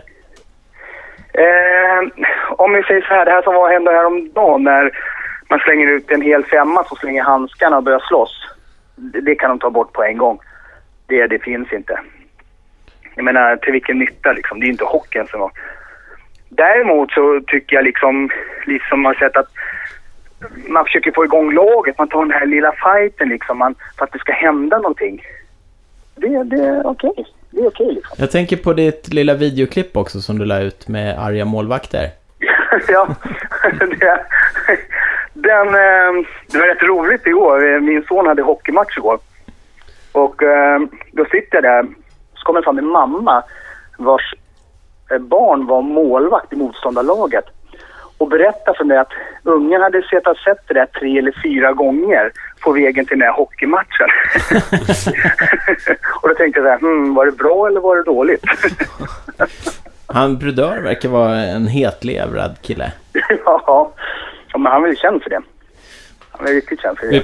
Vi pratar ju lite, vi har även berört utematcher, att man spelar med bar himmel. Ja. Jag driver tesen att det kanske skulle vara bra för Hockey-Sverige att köra lite utematcher för att få fler att bli intresserade. Är du för eller emot? Jag tycker, alltså, det är ju liksom, så var det ju alltid förut. Jag menar, det här med att vara bortskämd och sitta inne och käka popcorn, det är liksom, det är publikfrieri, men hockeyn på något sätt, det var ju uterinkar och det skulle blåsa lite och snöa lite i ansiktet och sådana saker. Det är ju liksom hockey, det är ju fan en utomhussport egentligen. För 3 år sedan så rasade ju ett tälttak ute på Lidingö. Ja, och då fick vi flytta alla matcher till Lidingövallen. Och då kom alla knattelagen så bara, var ligger ishallen? Det var som min son, de mötte Södertälje för några år sedan på Månskensrinken. Det är ju utomhus. Och då snöade det så mycket så de fick köra 3x10 eller någonting så, 3x15 eller, för att de var tvungna att skrapa isen. Och så förlorade de. Så satt vi i bilen och sa, så att Isak, hur gick det idag då? Det gick inget bra, så här. Det snöade ju rakt i ansiktet. Ja, men det måste vi gjort för motståndarna också, så jag. Ja, men de är ju vana. Men det fanns en annan klubb i Stockholm med Nordia, men jag tror att de har lagt ner, va? Ja, just det. Sen körde på Kärrtorp. Ja, uterink. Men jag tycker kylan på en uterink är helt fantastisk. Den är skön. Ja. Och lira på. Absolut, och jag menar, är det bra förhållande så det brukar vara riktigt bra is också. Hur mycket tid lägger du på hockey då varje vecka? För mycket. Om du frågar mig så tycker jag att det borde kunna gå och göra lite till. Frågar min fru så säger hon tvärtom, tror jag. Men hela familjen är intresserad av hockey, så att det är nog ett sätt för att kunna leva så hårt med hockeyn in på sig. Lirar du själv då? Ja, jag har gjort. Men sen har jag tränat. Jag har ju tränat ungdomslag i flera år liksom. Fast nu var det ett tag sedan, men jag var tvungen att lägga av när tiden inte hann med liksom. Jag kommer att tänka på så här ett väldigt roligt litet minne som vi hade ett hockeyläger. Jag började tänka på alla de här små individerna som man har hjälpt på traven. Så fanns det en kille på ett läger som han blev lite osams med de andra, så han ville inte vara med, så att han satt i omklädningsrummet. Och sen så bara, vad har du tagit vägen? Och då hittade han, då hade han låst in sig själv i sin trunk. Och då så här, kan du komma ut nu? Ska du inte vara med? Kom ut, snälla. Ja, men det finns alltså, det är så sjukt sköna stunder man har varit med om med de här killarna. Jag kommer ihåg för många år sedan, då kan killarna vart de var 8 bast någonting. Så sitter vi i omklädningsrummet så här, så kommer en liten kille som heter Daniel, sätter sig bredvid mig. Han bara, hörru, varför har inte du galler? Nej, men så hur skulle det se ut? Jag ska ju blåsa pipan och prata och det funkar inte. Nej, så åkte vi ut på isen. Så står jag där, så en av våra största spelare tappar skäret, så han klipper mina fötter. Jag åker med nyllet rakt ner i isen. Jag menar, det bara sprutar blod så jag sitter i båset, så jag tussar och grejer bara blöder. Då kommer den här lilla kaxiga Dario bara tvärstanna framför båsdörr så bara, hörru, du skulle haft galler. Det är liksom så att det är, nej, klart sköna stunder. Har du gjort något så här galet då för att kunna se en hockeymatch någon gång? Ja. Inte, det var när våran dotter som är 8 nu, när hon skulle födas, så skulle min son som är född 96, skulle han ha hockeycup. Och då skulle de sätta igång min fru, och hon hade haft lite problem och såna här saker. Så då åkte vi in till lekan, det var tisdag, och då säger lekan så här, ja, vi kan välja på lördag eller måndag. Då tänkte jag, lördag, fan vi ska ju hockeycup med grabbarna, det går inte. och hon bara tittar på mig så här. Jag bara, okej, lördag blir bra, så jag. När brukar man få komma in? Ja, så vi ringer på morgon och sen brukar man få komma in efter lunch och så här. Så tänkte jag, lunch, då har vi hunnit spela 2 matcher. Ja, men det funkar så. Ja, vi är på hockeycupen på lördagen, står och värmer upp med killarna. Då ringer vi fru så här, ja, vi får komma in nu. Nu, sa jag. Ja, så det blev nu. Jag bara, fan, ja, fin. Så när vi ligger där då på förlossningen så typ i telefon. Ja, vi gick vidare, vi ska spela semifinal. Ja, fan vad bra, så. Och så de kom in högverkar och såna här saker. Och när jag står där så ligger telefonen i fönstret och jag står och håller henne handen och hon krystar för fullt. Och så hör jag telefonen så här, beep, beep, beep, beep. Och jag bara, shit. Hon bara, du vågar inte ta telefonen. Nej, älskling. Håller med ena handen, sträcker mig med andra handen så här och vinkar telefonen lite så här. Och så säger jag bara, älskling, vi är final! Det skiter väl för fan, Joy! Och vad fick dottern för namn? Victoria. Nej, så att ja, man ibland kanske går lite för långt. Vann ni finalen sen? Nej, tyvärr. Men jag fick en dotter. Och det är inte illa.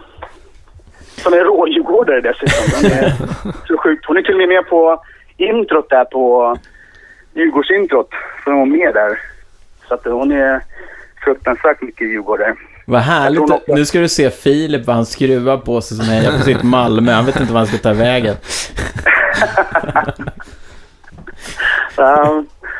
Nej, det är så, man säger Djurgården så får Filip så här röda utslag. Ja, riktigt så illa är det inte, men ja.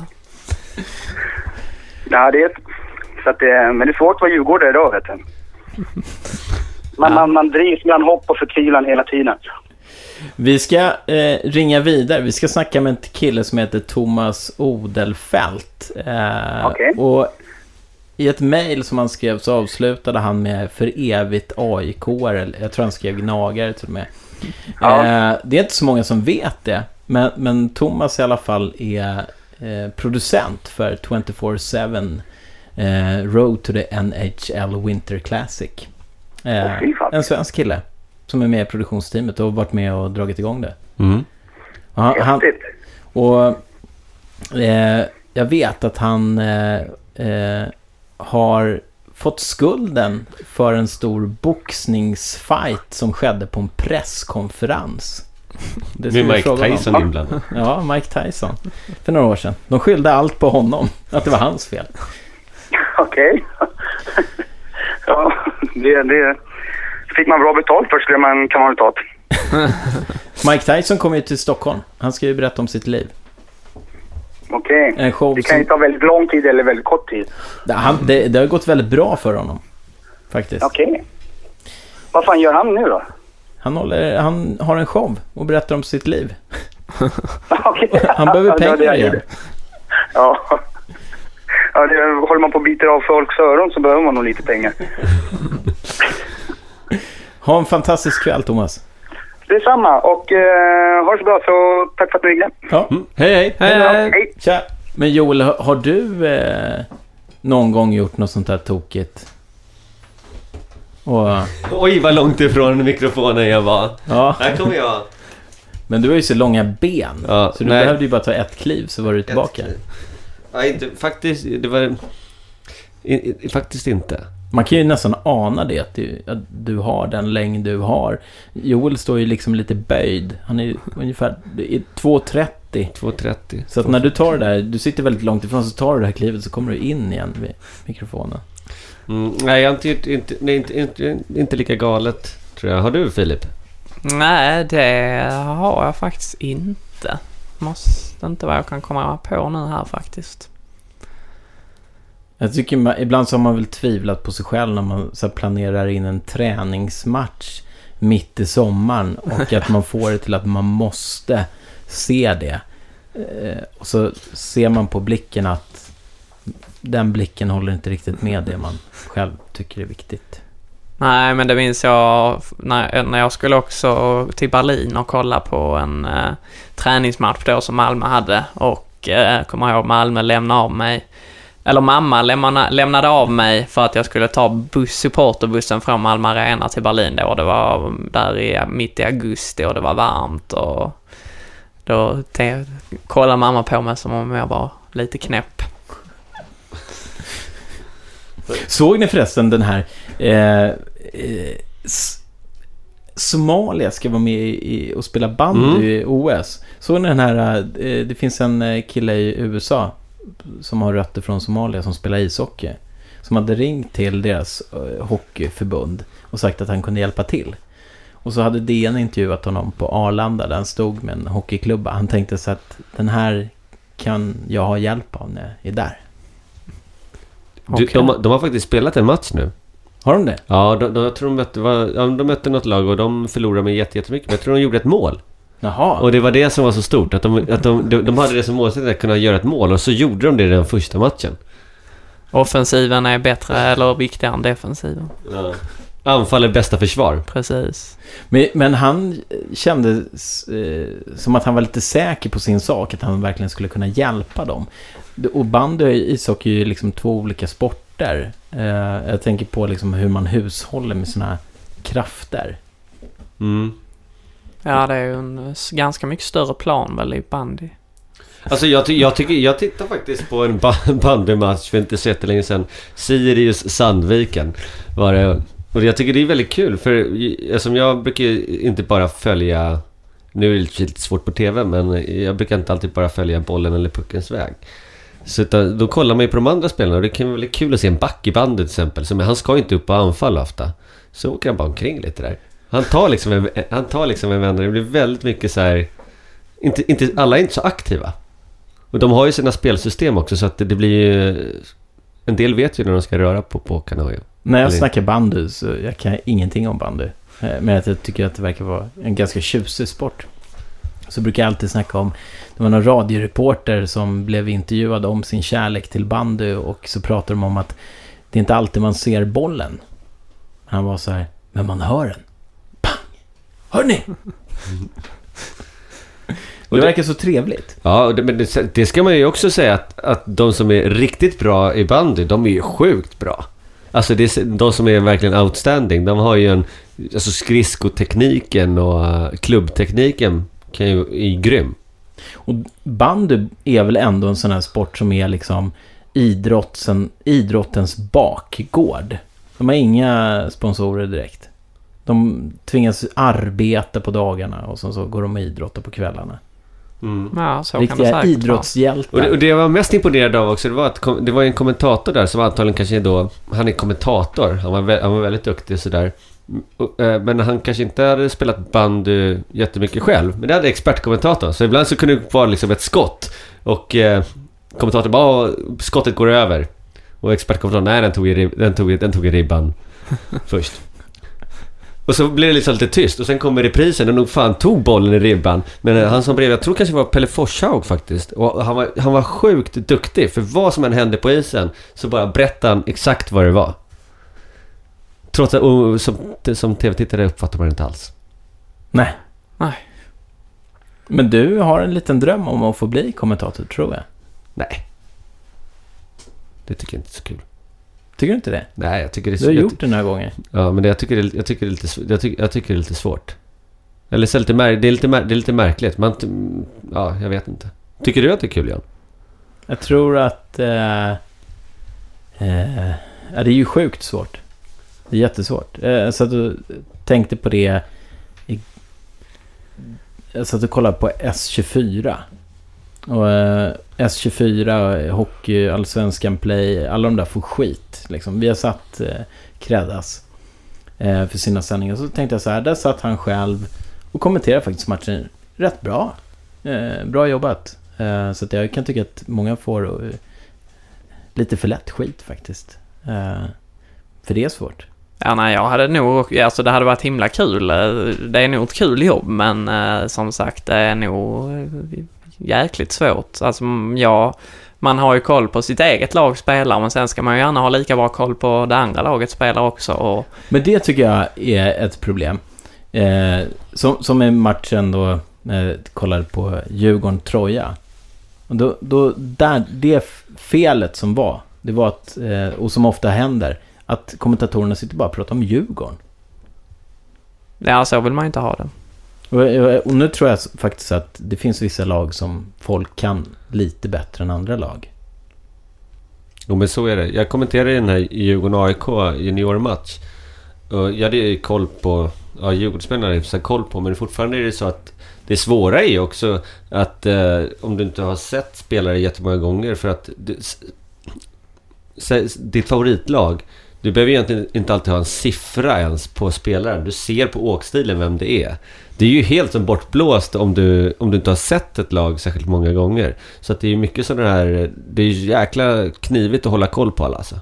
Men jag tycker att det är roligare att titta när man försöker titta också på det andra laget, hur de spelar. Mycket roligare. Och det var jag tyckte att Asplöven var jättebra och blev så här superintresserad av dem igår. Ja, de var duktiga. Men däremot så tyckte jag att när vi gjorde webbsändningar så de var ju för sig då partiska, så tyckte jag att det var väldigt roligt att göra det när vi gjorde det i form av hockeytorsk. Det var ju sjukt kul. Sen så vet jag ju att vi med lite färdighet skulle vara mycket bättre. Om vi får öva. Men du Filip, du ser ut att ha jättebråttom. Du, det stämmer det. Jag hade tänkt bege mig nu här faktiskt. Du måste schappa. Så det stämmer, ja. Och vet du vad, jag tror att han kommer springa för att han missade precis bussen. Alltså, vi såg ju den åka ja, förbi. Precis. Tar en joggingrunda tillbaka nu också till Sankt Eriksplan härifrån. Härligt att ha det här, Filip. Som vanligt kul att få vara här. Vi flaxar ut med armarna så vinkar vi lite till dig. Och så ska vi fortsätta hockeytorsk in mot natten här och ringa till USA. Gör ni det? Tack. Hej. Filip, du var inte med när jag och Joel gjorde en väldigt trevlig intervju faktiskt med Thomas Odelfelt som är producent på 24/7 HBO. Jag tänkte, ska vi lyssna på den nu?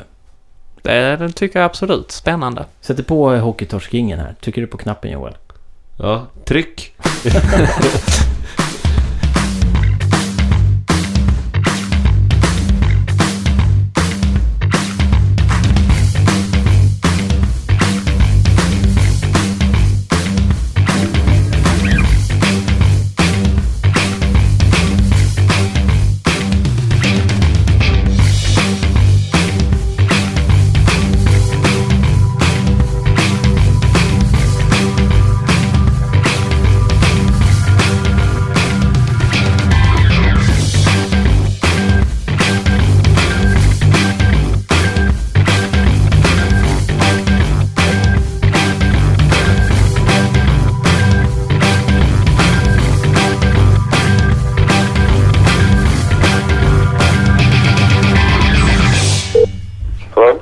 Hallå Thomas, John Hockeytorsk.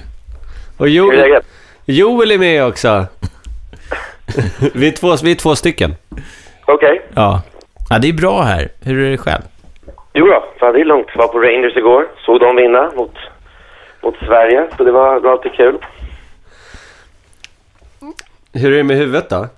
Jo då, det är ganska okej. Det verkar lite blått och lite blåtira. Så alla frågor har varit i en barfight. Men det var liksom ingenting man kunde skryta om precis. Men det var en isfläck. Ja, exakt. Så det var väl ingen som trodde på direkt, men ändå. Det var...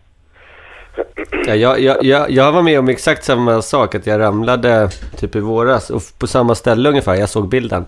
Och jag håller med, det är väldigt svårt att förklara bort. Ja, absolut. Det ser ofta lite märkligt ut. Jag hade en kompis i gymnasiet som fick, ni vet när man gör den här leken på gymnastiken med ett band som man hänger i byxan, så ska man rycka banden. Ja. En sån gjorde vi. Fick en kompis en armbåge i ögat, så det svullnade upp på en gång. Och sen såg han ut som Karate Kid i 2 veckor med solglasögon. Ja, precis. Jag sysslar mycket med boxning, så att jag har sett en hel del svullna ögon. Men mycket. Var det en kul 1-0-match igår då? Ja, det var faktiskt, för att vara en 1-0-match så var den riktigt rolig. Det var mycket skott på mål, det var, du vet, de åker mycket skridskor båda lagen och det är inte alls så mycket tacklingar, så att det var rätt kul. Hur är det, du berättade att du var AIK-are i ett mejl, så stod det någonting alltid för EV alltid. AIK-are. Ja, EV AIK-are.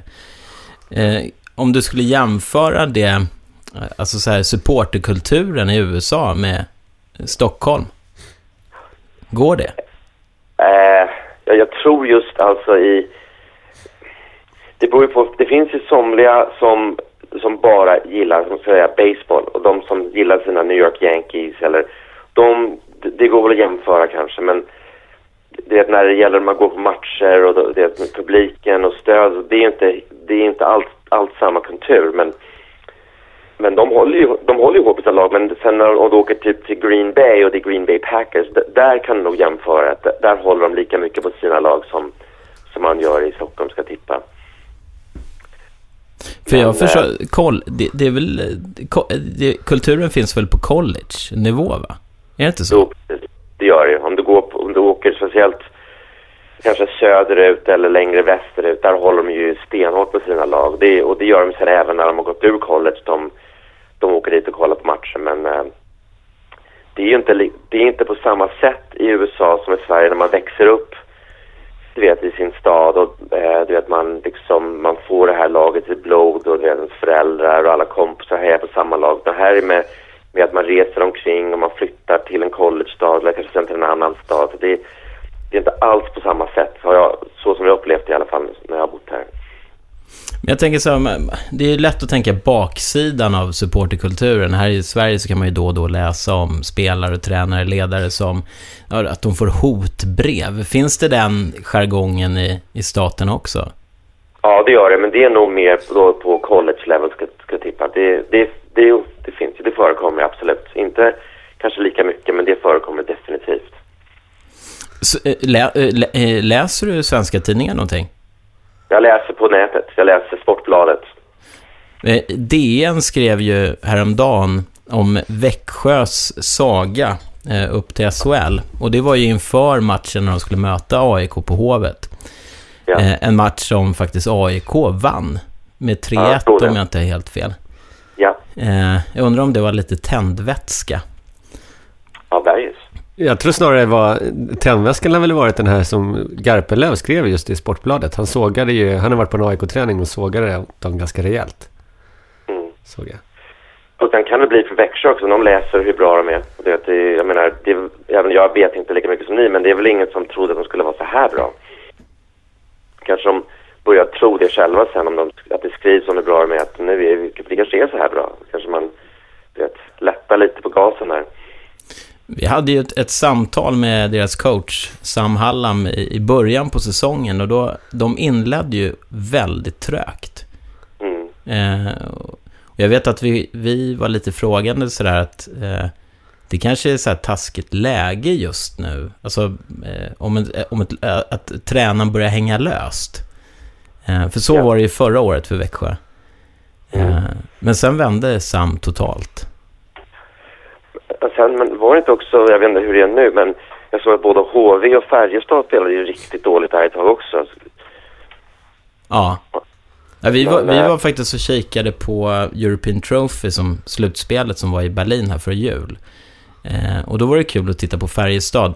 Eftersom vi själva följer Djurgården kanske lite mer än andra lag, så ser man ju inte SHL-lagen lika ofta längre. Och då var det i finalen när Färjestad spelade, så tyckte jag så att Färjestad var väldigt mycket bättre än finska djup. Men de drog på sig utvisningar i första och andra, och i tredje perioden så de lyckades aldrig komma ikapp i matchen. De brände alla lägena, men de var väldigt bra. Så att, det är ett stort frågetecken. Ja, jag har inte sett en SHL-match det är på länge nu. Jag såg lite ibland på nätet när AIK spelade slutspel, man kunde se en stream, men jag har inte sett. Det vore kul att se, speciellt då när slutspelet, så det vore kul. Så jag tror att Skellefteå var så fantastiska de senaste åren. Det vore kul att se dem spela. Är det tråkigt att inte kunna titta på svensk hockey? Ja, jag tycker det är kul. Jag menar, speciellt då när, som jag sa till John häromdagen, när det var för några år sedan AIK precis kom med på slutspelet, så slog de ut vilka var de såg ut? Var det Luleå ett år och var det Skellefteå ett år, och slog ut i kvartsfinalen? Det här var kul att se på. HV var det, va? Var det HV kanske? Jag tror det. Ja. Det gick sådär mirakulöst bra. Ja. Men sen blev det stopp då mot Skellefteå ett år. Jag tror kanske Färjestad ett år också. Men alltså det är kul, alltid kul att se liksom. Man älskar ishockey. Och det är så otroligt taggad för OS nu som börjar ganska snart. Men ditt intresse för sport började tidigt? Ja, absolut. Det var ju, jag minns när man var hur liten, 3, 4, 5 år, och pappa skulle upp på en torsdag morgon vid 5-tiden och packa sin hockeyutrustning och stack och lirade på någon gamla träningshallen vid Johanneshov. Ja. Där brukar han spela, så då kom han gjorde det, och sen så fick man ju skridskor och allting. Man började som 5-åring i både hockey och så fotboll och tennis, och det var så kul om man växte upp i Sverige, för att man kunde spela liksom vilken sport man ville. Det var ju liksom, det var inga problem alls. Som bodde i en liten kommun, man kunde cykla till träningarna och allting, så det började riktigt tidigt. Men du blev ingen stjärna själv? Nej, absolut. Aldrig. Inte ens i närheten. Men var du snabb då, eller lärde du då spelare väldigt tidigt? Ja, precis. Det var ju, jag menar, och det var också att man läser tidningen när man läser sporten. Det var nästan på så sätt man lärde sig att läsa. Det var ju, man läser tabellen och alla resultat och allting. Men precis, det var ju så man lärde sig spela. Har du då något så här tidigt minne, så att när din pappa tar dig till Hovet och ni ska kolla på hockey, så vad är det du minns från den tiden? Jo, precis. Jag minns att vi brukade sticka till Sankt Erikshofsfinalerna. Man brukade sitta där, en hel dag och bara se match efter match efter match. Jag minns att man brukade kolla på TV-pucken, men jag kommer ihåg pappa var ju djurgårdare.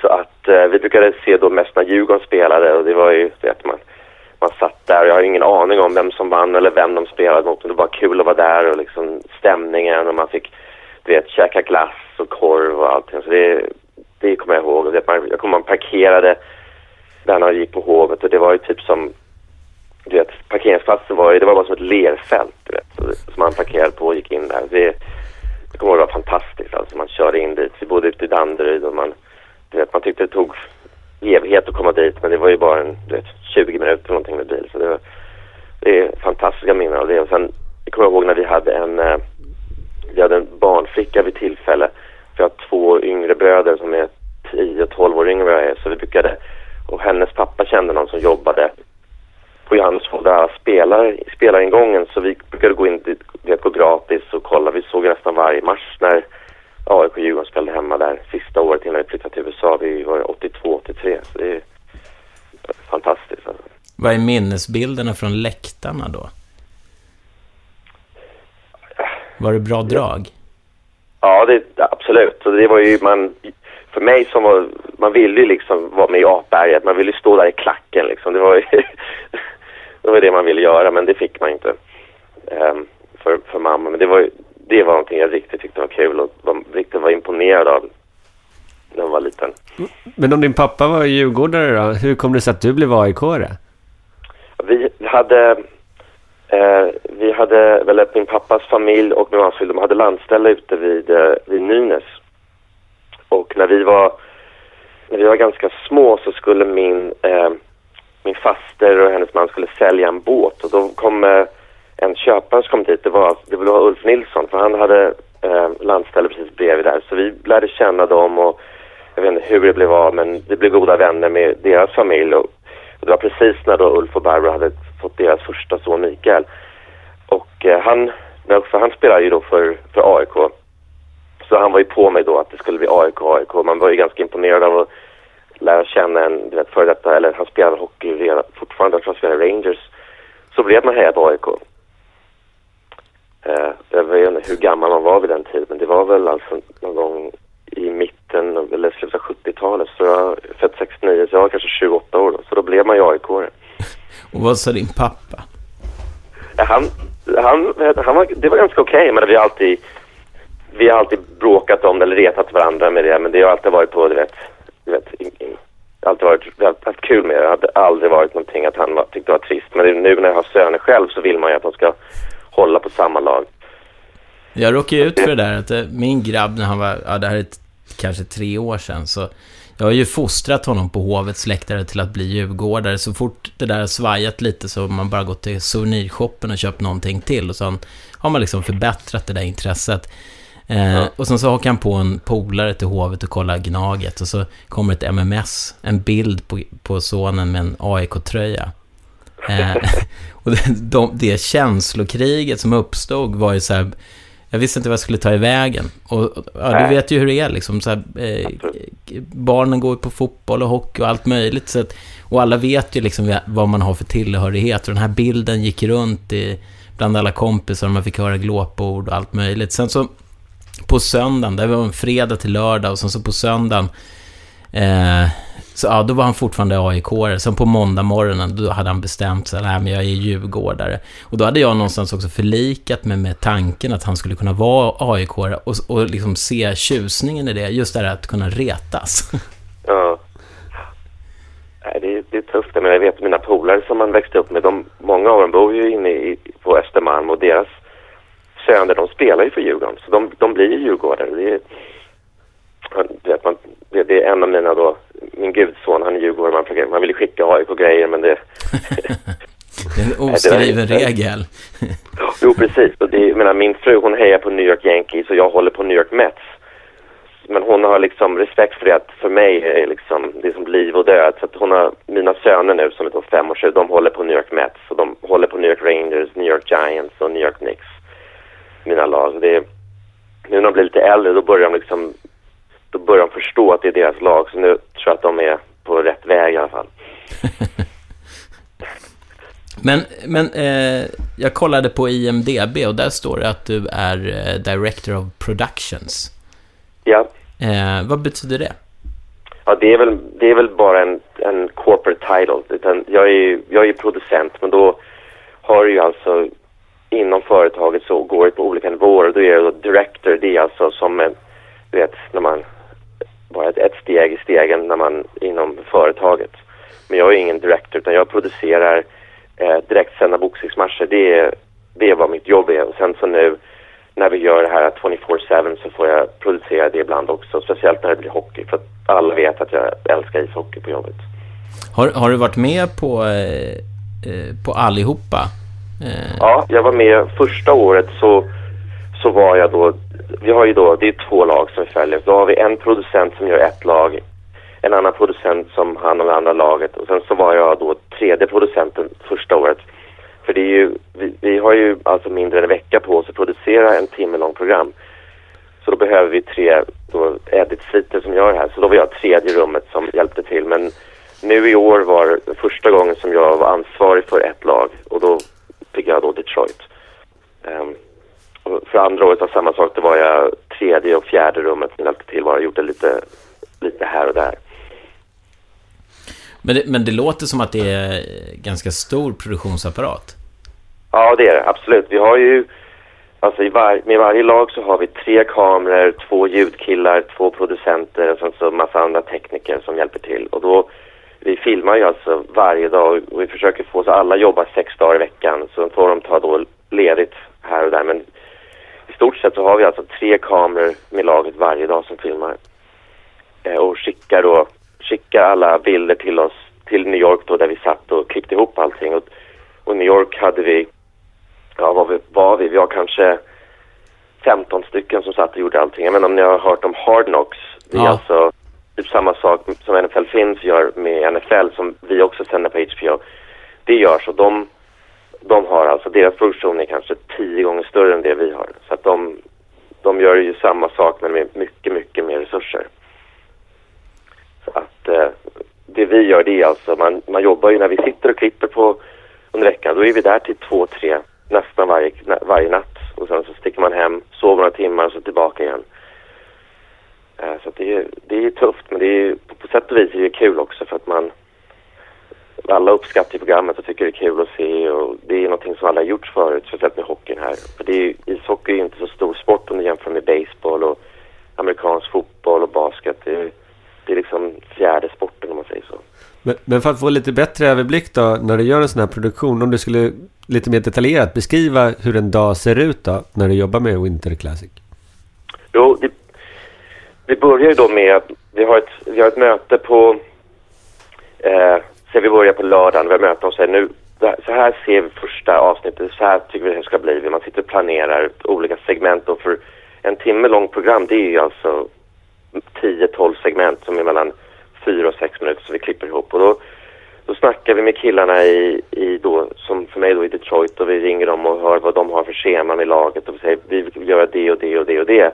Och ibland händer det bara grejer som de filmar, men då får vi tillbaka alla bilder då från Detroit, och vi har killar då som vi kallar för media managers. De kör in allting i våra avids, vilket är vårt edit-system. Och då sitter jag alltså en dag med en editor. Han sitter och klipper ihop allting, och jag har en kille bredvid mig som också har en avid, och han går igenom alla bilder, allting som blir filmat, och grupperar det och väljer det som är bäst, och vi går igenom intervjuer, och sen så sitter jag och försöker då skriva en script som vi sen då klipper ihop. Jag sitter och väljer musik.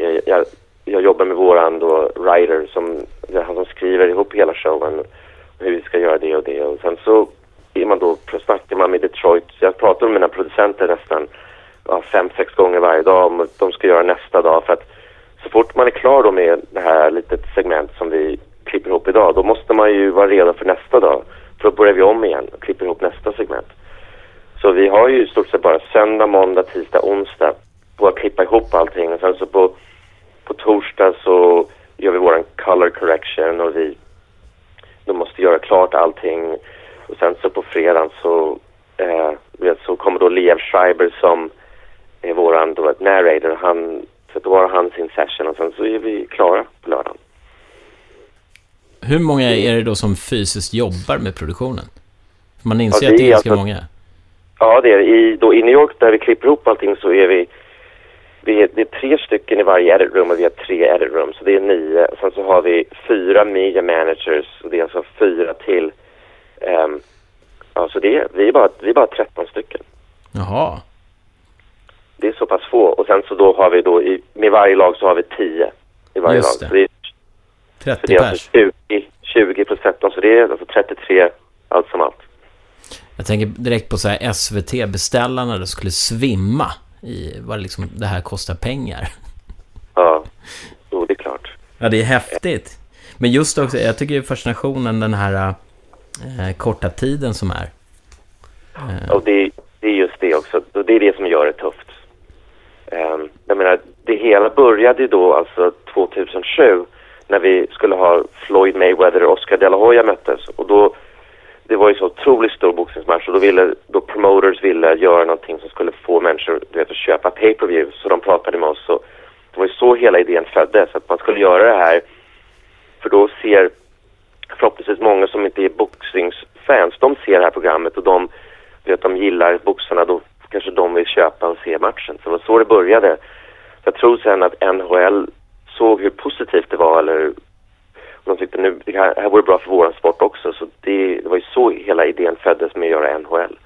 För att det hjälper ju inte HBO att göra en produkt som för Winter Classic som visas på NBC. Det har ingen poäng för oss egentligen. Nej. Jag tycker det är synd att i år så vi fick SVT visade förra årets serie. Och det kändes så jättetråkigt. I Sverige är det ganska många som ändå följer NHL. Jag har ju fått massa e-mails från mina kompisar som jag växte upp med i Sverige som har sett det på YouTube och tyckte det var fantastiskt. Så det är klart att det är trist att inte visa. Men jag vet, i Kanada så köpte ju Rogers programmet och där var det ju stor succé. Vilket man kan förstå, i Kanada älskar de hockey. Men sen också, jag vet, det kommer den här HBO Nordic. Och där saknar jag de här sportdokumentärerna. Var lite de man ville se. Jag vet inte varför, om det har med rättigheter att göra. Men när musiken som vi använder måste ju, det är ju liksom, de måste license det och det kan bli komplicerat för att göra för olika länder. Jag vet inte om det med det att göra, men det är trist att det inte visas överallt. Speciellt i Sverige när det är som ett lag som Detroit som hade då vid tillfälle 9 svenskar på laget. Har du då varit med om någon sån här som ögonblick som du idag kanske skrattar åt, men när du sitter där och allting är fullkomligt havererat och du inte vet hur du ska rädda det? Har du haft sådana situationer? Ja, på 24/7, ja, absolut. Man har suttit där och vi försökte klippa ihop första avsnittet då som handlar om Detroit. Då ville vi visa hur tufft det gått för stan, och vi hade alla bilder på hur öder såg ut och allting. Och det var alltså fredag kväll och då ringde de från Detroit och ägarna och sa bara att det här får ni byta ut allting. Det här kan vi inte visa, utan vi försöker göra det bättre i Detroit, och det här är liksom, så här ser det inte ut i Detroit, sa de bara. Så då var vi tvungna att bara byta alla bilder i början av programmet. Och då var vi i stort sett klara med allting. Klockan var 11:30 på fredag kväll. Om det hade sänts, vad tror du det hade inneburit? Ja, då hade det ju... då kunde det hända att ägarna ringer ner till laget och säger bara att låt dem inte komma in i omklädningsrummet, inga intervjuer, låt dem inte filma någonting. Och då... sånt kan ju hända, och det är därför vi visar allting för lagen innan. Så att de har en chans att kommentera. Och sen så har vi har ju ett fantastiskt förhållande med NHL och killarna där. De är otroliga, så de hjälper oss, och de förhandlar och pratar med lagen och ser till så att vi får behålla saker och ting som vi tycker är viktiga för programmet. Men jag tänker, varför ville ni göra just det där klippet då? Nej, vi tyckte ju liksom att det var viktigt att se skillnaden mellan då, dels hur det ser ut i Detroit och alla problem de har haft, och sen då visa att, men även fast de har det här problemet i Detroit, så har ju Detroit Red Wings, som har varit så fantastiska, 22 raka år i slutspel, och de har sålt ut över 100 matcher i rad, och det här är ett lag som hela stan stöder, och bara för att visa hur mycket laget betyder för samhället i Detroit, tyckte jag att det var viktigt att se skillnaden. Om det hade sänts, vad tror du hade inneburit för Detroit? Hade det blivit positivt? Ja, det är säkert inte. Jag vet inte. Vi vill ju inte sitta och säga att det är en trist stad eller någonting sånt där, men vi vill ju också visa hur tufft de har haft det. Jag tycker det låter jättefint, just för att när man vågar visa det här, alltså naket vågar visa, då får man ju också väldigt mycket mer sympati. Ja, precis. Och det är de här de har gjort alla bilar och allting, de här gamla car factories som det såg ut som det har varit krig. Alltså det var riktigt läskigt. Jag minns jag hade med min brorson och farbror från Sverige, var över i november när vi filmade, och de var med oss, och det var alltså läskigt att vara där. Har det funnits några spelare som har varit knepiga att göra med? Jag vet ju att Datsuk, han vill ju inte vara med. Han vill ju inte bli intervjuad. Han vill inte vara med, för vi tror han var rädda för att han skulle bli sedd som Brizgalov var det året vi gjorde i Philadelphia, och han satt och snackade om universum och alla stjärnor och grejer. Så att jag tror han var rädd för att bli en pajas. Men annars var alla ganska okej. Men de tyckte det var kul att vara med, men många av dem hade inte... Det var svårt att se liksom deras personligheter, tyckte vi. Och när man gör så pass kort program så tar det lite tag innan spelaren liksom värmer upp och kanske bjuder på sig själva lite, och då är det nästan slut där. Så på så sätt så är det trist att det är ganska kort. Finns det någon spelare då som har blivit en stor överraskning? Som gått från torrboll till att börja bjuda på sig själv, eller öppnat sig på något oväntat sätt? Ja, just med Detroit så vet jag inte om vi hade det. Tänka efter de första säsongerna om det riktigt har varit några killar som har... Jag tror att hade vi haft mer tid med Jimmy Howard hade han nog varit en sån kille. Men han har ju haft det ganska tufft då med skador och sitt spel, så han vill liksom inte öppna upp för mycket, för han hade annat att koncentrera sig på. Så jag vet inte om jag kan riktigt särskilt peka ut någon spelare som vi har haft det. Men jag tror Dion Phaneuf var en sån kille som riktigt som gillar den här möjligheten att visa upp sig själv, och han blev en bra karaktär på sätt och vis. Och svenskarna då, hur skötte de sig? Ja, de var bra, det är helt klart, men jag tror även fast de pratar så otroligt bra engelska så har vi ändå en liten language barrier där med dem. Men Daniel Alfredsson bjöd ju hem oss alltså 3 dagar efter vi hade börjat filma, så fick vi komma hem till honom och träffa hans fru Bibi och deras 4 pojkar, och sen tog han oss till Joe Louis Arena där han och sina 3 av killarna åkte skridskor och spelade. Sen på julafton fick vi komma hem till honom också, så han var riktigt schysst. Han förstod det här och liksom, han insåg att det är tufft för oss och vi behöver hjälp, och han var duktig, han var bra. Helt klart. Hur populära är svenskarna i Detroit om du skulle liksom rangordna dem? Vem är populärast? Zetterberg, han är ju otroligt populär. Och det är inte bara i stan, men alla spelarna och tränarna och deras GM då, Ken Holland, har ju en otrolig respekt för honom. Och när jag intervjuade Henrik i november så var han ju väldigt humble.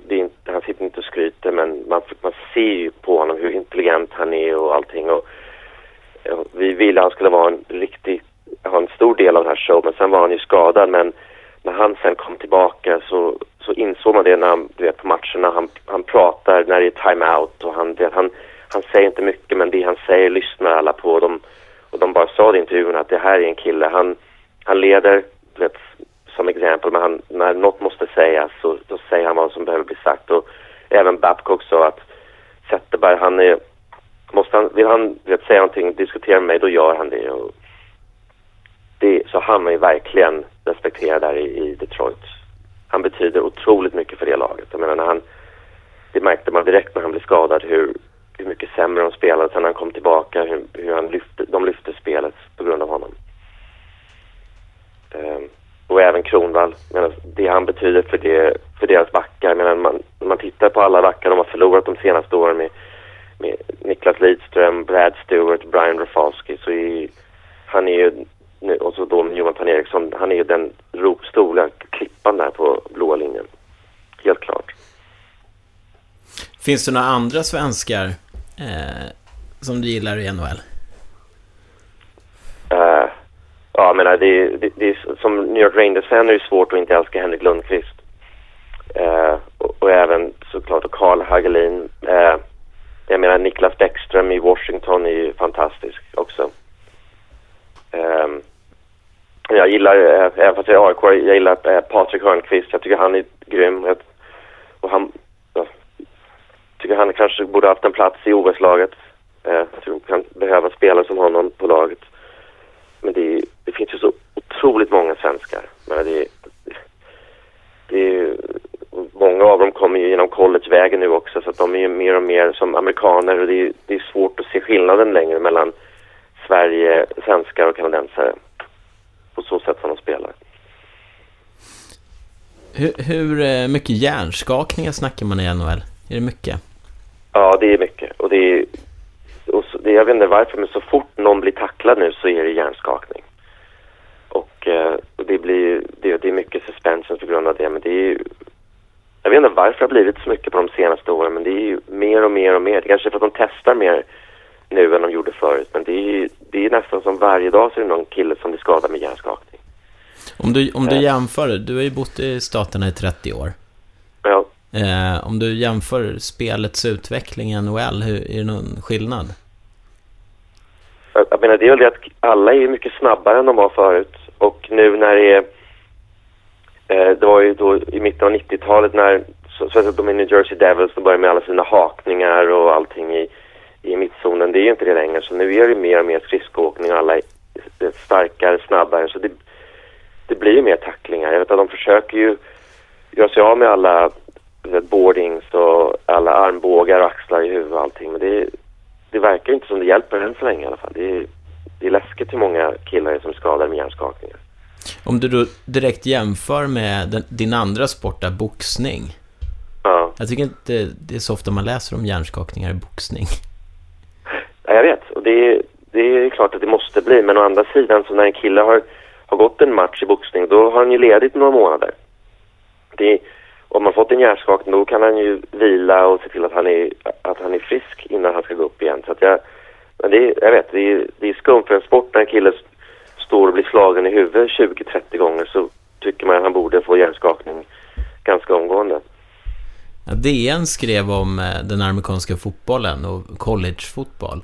Och att en spelare då som under sin collegekarriär så kan han förvänta sig 8000 slag mot huvudet. Ja. Och att den hjärnskakningsdebatten, den har man haft locket på där. Men att vad jag förstod så börjar man prata om de frågorna även där.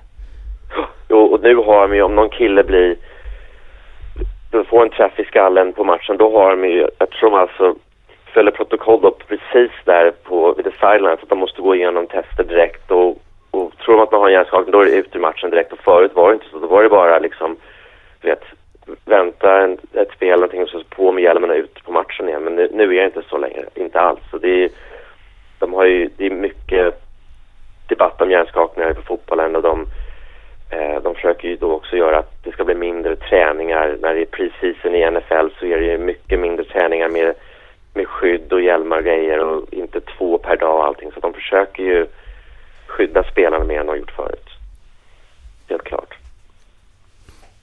Men din resa tycker jag känns som en ganska häftig resa. Att du åkte över till USA.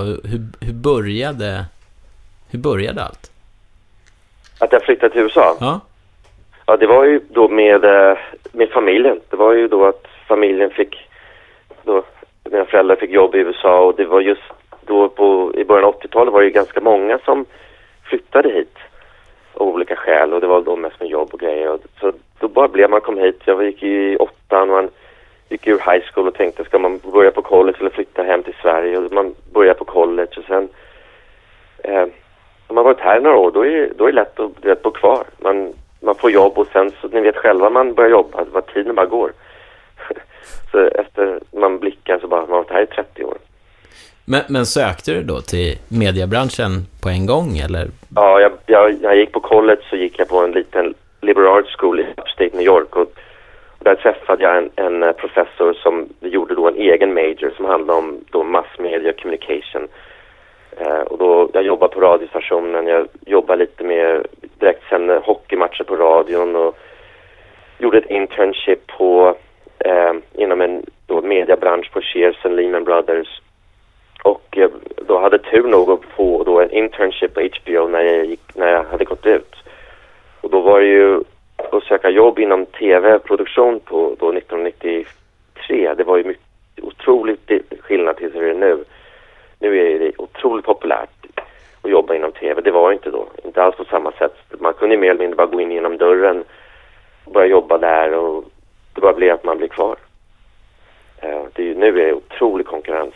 När man ska anställa någon så har man ju alltså otroligt många CV som den som söker från har gått på Ivy League schools och du vet, har gjort kanske 2-3 internships, så de kan filma, de kan klippa, de kan göra allting. Och så var det inte när jag började, inte alls. Och vad är det som har fått dig att vara kvar i branschen? Ja, men det var ju sedan man var liten och man älskade sport. Jag ville alltid jobba med sport. Det var ju när jag var liten, alla polare sa bara, du kommer jobba inom sport. Du kommer bli sportkommentator med det och det. Och det var ju, hade inte kanske de bästa betygen i skolan. Så när man då fick ett jobb med då på HBO, jag hade tillfällighet att jobba på Wimbledon och vi hade ett NFL-program som hette Inside NFL och som boxning, man reste runt och det var ju hur kul som helst. Jag menar, man tjänar inte samma pengar som de som jobbar inom investment banking och allt det där, men man hade ju drömjobbet. Det var ju det jobbet som alla tyckte var vilket häftigt jobb liksom. Och det var ju bara, det vill man bara behålla. Så jag har aldrig tänkt på att lämna det jobbet. Men har du då alltså ditt driv, hur underhåller du det då? Min driv? Ja, drivet i dig att vilja jobba vidare med det. Det är ju när man jobbar med boxningsmatcher då, man producerar en match, då gör du ju en match och sen är den klar och sen så är det nästa match och det är, varje match är som en utmaning och när man tycker det är så kul, jag sitter på tåget och man tycker bara kul det ska bli att gå till jobbet igen. Det är liksom, för mig har det alltid varit naturligt driv. Och speciellt då med 24/7, vilken utmaning det är att jobba med den och förhoppningsvis kanske man kan, vi kanske vinner en Emmy för det har vi gjort förut. Och jag vet inte, drivet har aldrig varit ett problem för mig när det gäller jobbet. Det har bara kommit naturligt för att jag har alltid tyckt det var så otroligt kul. Och det har ju med att göra att man jobbar inom sporten. Jag tänker, när ni gör de här, när ni gör 24/7 till exempel första gången, gjorde ni någon pilot då innan ni prövade fullt ut eller? Nej, men det var ganska kul för att vi satt då när vi skulle göra det här då för Mayweather och De La Hoya, då satt vi ett stort möte, alla då som skulle kanske producera och alla chefer och killar som då promoters från då både De La Hoya och Mayweather, och vi tänkte det här ska göras då som allting ska vara pre-produce, så det ska vara segment som är gjort innan så vi klipper ihop till en show, så vi tänkte vi ska göra det och det och det, vi ska gå med De La Hoya när han går till sin kille, till sin skräddare som ska göra hans shorts eller hans handskar eller allting, så allting skulle vara då planerat tänkte vi. Och sen då när man väl börjar filma och allting händer i campet, då blir liksom, får man bara skrota alla idéer och bara visa det som görs i the training camp. Så att, hade vi gjort en pilot, då hade man ju liksom kommit underfund med det, men vi gjorde aldrig det, så det blev liksom att man fick bara börja reagera till det som händer in the camp och sen så får man bara klippa ihop allt. Jag minns vi gjorde en Mayweather show i 2009 när han skulle möta Juan Manuel Marquez, och då vi hade planerat allting vi skulle göra, men sen så Mayweather var på någon roller skating rink och då var det skottlossning hände där och någonting annat hände och så att man får vara väl förberedd och bara börja om, säga. Live-nerven. Ja. Men så här med några veckors när det har gått några veckor nu efter 24/7, är du nöjd med produktionen ni gjorde? Ja, det är klart vi är, men det är när vi börjar då, man tittar på dem igen, då börjar man tänka att vi kanske skulle ha gjort det, man skulle ha gjort det. Det visade aldrig innan matchen, så brukar ju alla svenskar, om man har gått ut och spelat fotboll innan, det visade aldrig det, och man kanske skulle ha pratat mer om Daniel Cleary eller gjort mer med Kronwall. Man tittar tillbaka och man ångrar sig mycket, men det är klart att allt som allt så är vi väldigt nöjda. Absolut. Det är vi. Vad betyder det för NHL att ni kör den här serien? Jag tror det betyder otroligt mycket för dem. HBO har ett ganska bra rykte inom tv-världen här i USA, så att det visas på HBO gör ju mycket för dem, och alla är nöjda med kvaliteten av produktionen, och det har inte med mig att göra lika mycket som det gör med de kamerakillar vi använder alltså de bästa i hela USA. Och de som klipper, editors, de är ju fantastiska. Vår budget för musik är otrolig och ljudkillarna är otroliga. Så att vi använder alltså de bästa i industrin. Det är de som gör allting. Det enda jag gör, jag sitter här och klipper ihop lite. Men det är, så alla som jobbar på showen är de bästa i industrin. Så det gör ju också att kvaliteten är ju otrolig. Och det är ju bra för NHL också. Och sen så får de ju en viss då, som vi säger, exposure som de inte har fått innan. Och det är det de behöver mer och mer, för att deras tittarsiffror går inte att jämföra med när det är NFL, Super Bowl eller Baseball World Series eller även college basket eller fotboll. Så att för dem att komma ut där på HBO, så jag tror det betyder otroligt mycket, och deras tittarsiffrorna på NBC blir bara högre och högre. Och jag vet inte om det bara har att göra med oss, men vi hjälper till i alla fall, tror jag. Men hur är statusen just nu för NHL? Jag tror det är ganska bra. Jag menar, de har ju ett väldigt långt kontrakt med NBC, och NBC då, efter deras merger med Comcast för några år sedan, de har ju då ett kabelstation också, NBC Sports Network. Så de visar ju otroligt många matcher, och kvaliteten på matcherna i produktionen är ju väldigt hög. Men NBC gör ju ett otroligt jobb. Så jag tror det är ganska bra. Nu har vi ett avtal också med The Labor Union. Så att jag tror det bara går bättre och bättre för NHL, och att alla NHL-spelare spelar i OS tror jag gör det ännu bättre också. Så jag tycker det har bara gått bättre och bättre och bättre. Jag menar, i början när NBC och NHL gick i avtal, då fick de nästan inga siffror alls. Och nu är det ju mycket, mycket bättre. Om man inser ju så här att tv är ju magiskt för att titta på hockey. Hur tycker du, eller så vad kan tv göra för att stärka till exempel intresset då för en sport? Och det är ju, alla säger att det finns ju inget bättre än att titta på läktaren och se en hockeymatch. Så det är det vet jag att NBC, när de gör sina produktioner, det är det de försöker. De strävar efter att göra så att det skulle bli som en live experience. Och det är ju deras ljudet. Man ska höra, man ska liksom känna publiken, man ska höra skridskoåkningen, puckarna, stolpskotten och tacklingarna, allt det där. Och det är det de försöker göra. Och man ser liksom ansikten, man får höra tränarna när de blir intervjuade, när det är timeout eller någonting. Och det är det de försöker liksom att föra hem då genom deras tv-sändningar. Jag vet inte hur lätt det är, jag menar, och då när vi kan visa deras tal innan matchen eller mellan perioderna, när de blir sura, det är det människor vill se. Att människor vill liksom se real life drama, och det är det man försöker att visa ändå med hockeysändningarna. Själv då med våran show speciellt, men vi hade lite mer access än vad de andra kan visa på när man kollar på en hockeymatch. Men vilka moment i en hockeysändning tycker du är de allra bästa? Jag tycker alltså öppningen tycker jag är häftig, när man opening tee som innan matchen börjar, och det tycker jag alltid är coolt, och klart i slutet också, men det beror ju helt på vad det är för hur det är för slags match också.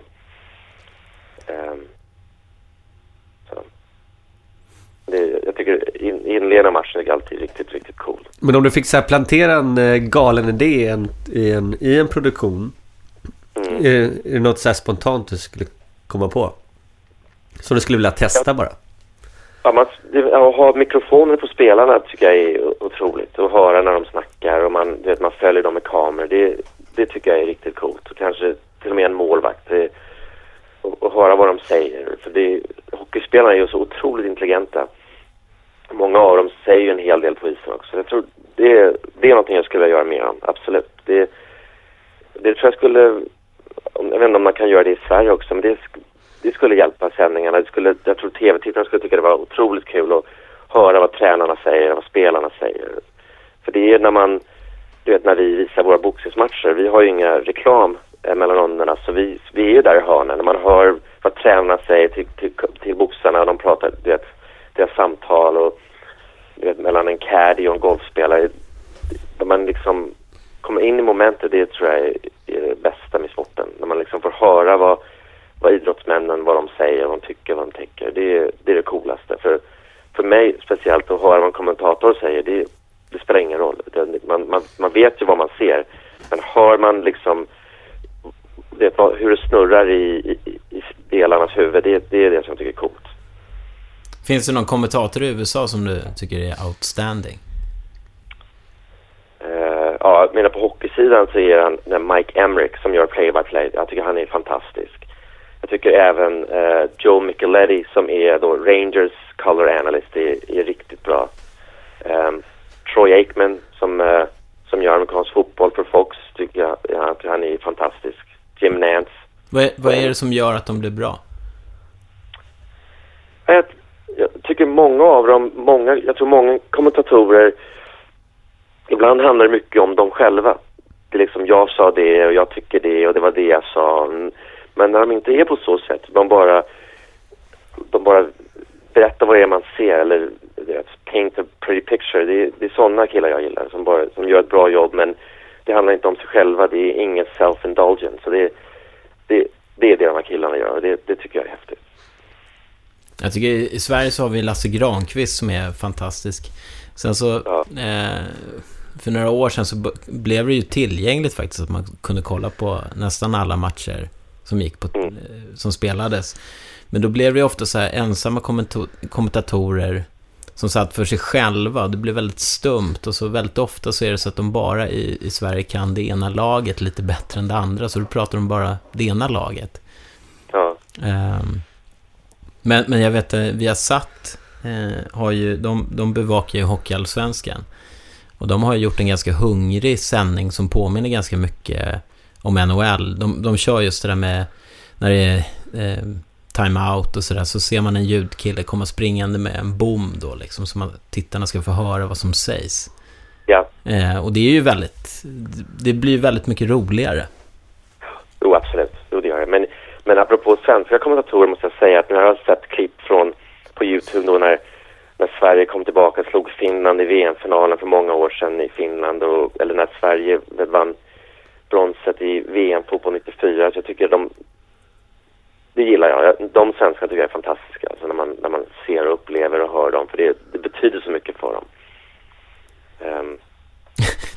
Det var något sommar-OS när någon kommentator, jag tror att han var på radion, han blev beskylld för att ha dramatiserat sitt referat i förväg. Men det har vi mycket här. Vi har ju då Tenniskanalen.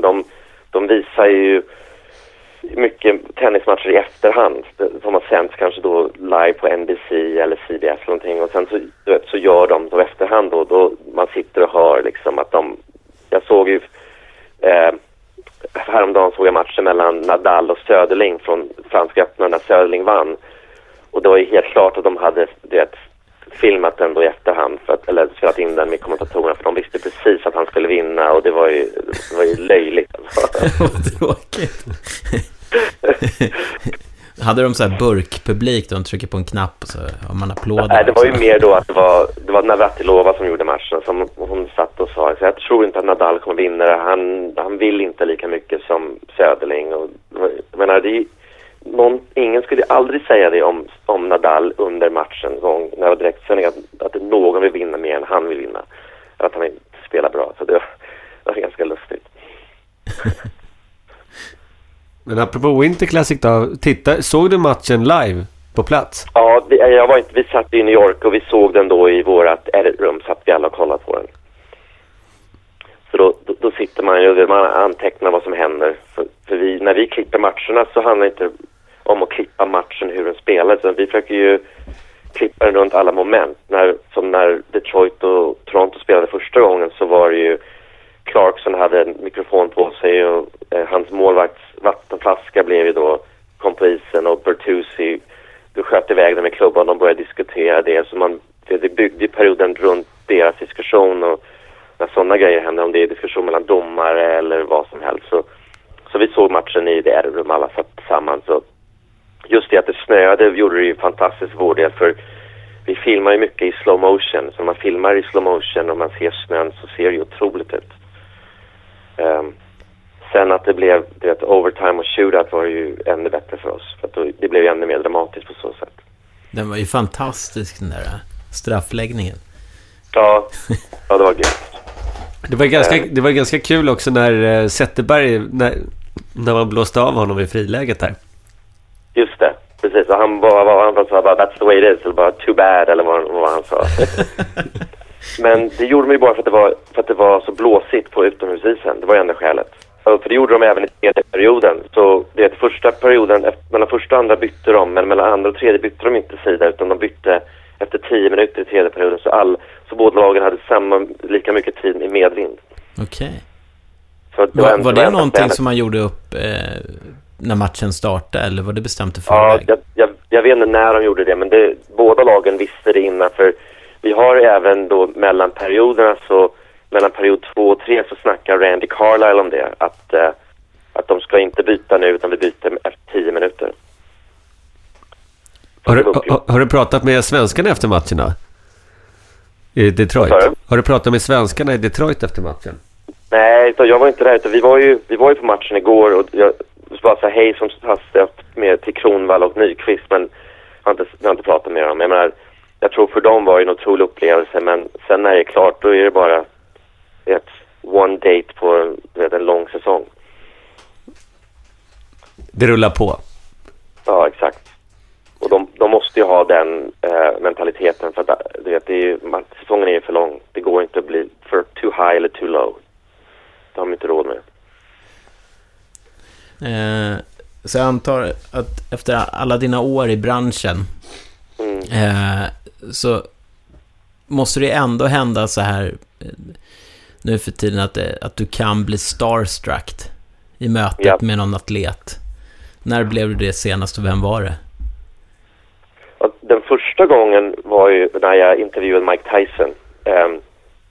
Inför matchen med Lennox Lewis så intervjuade jag honom, och han var helt galen. Jag vet inte om ni minns att det var ett stort bråk på presskonferensen efteråt, och det var jag som de ville skylla det på mig, men då var jag riktigt starstruck. Och sen så måste jag faktiskt säga att få träffa Niklas Kronwall och Daniel Alfredsson och Henrik Zetterberg och Pavel Datsyuk, det var en upplevelse. Det var fantastiskt alltså, för det var speciellt Kronwall, han var så otroligt sympatisk, och han var så otroligt intelligent, och då, som jag sa, då jag hade min brorson och farbror där, och han snackade med dem, och det var verkligen otroligt alltså.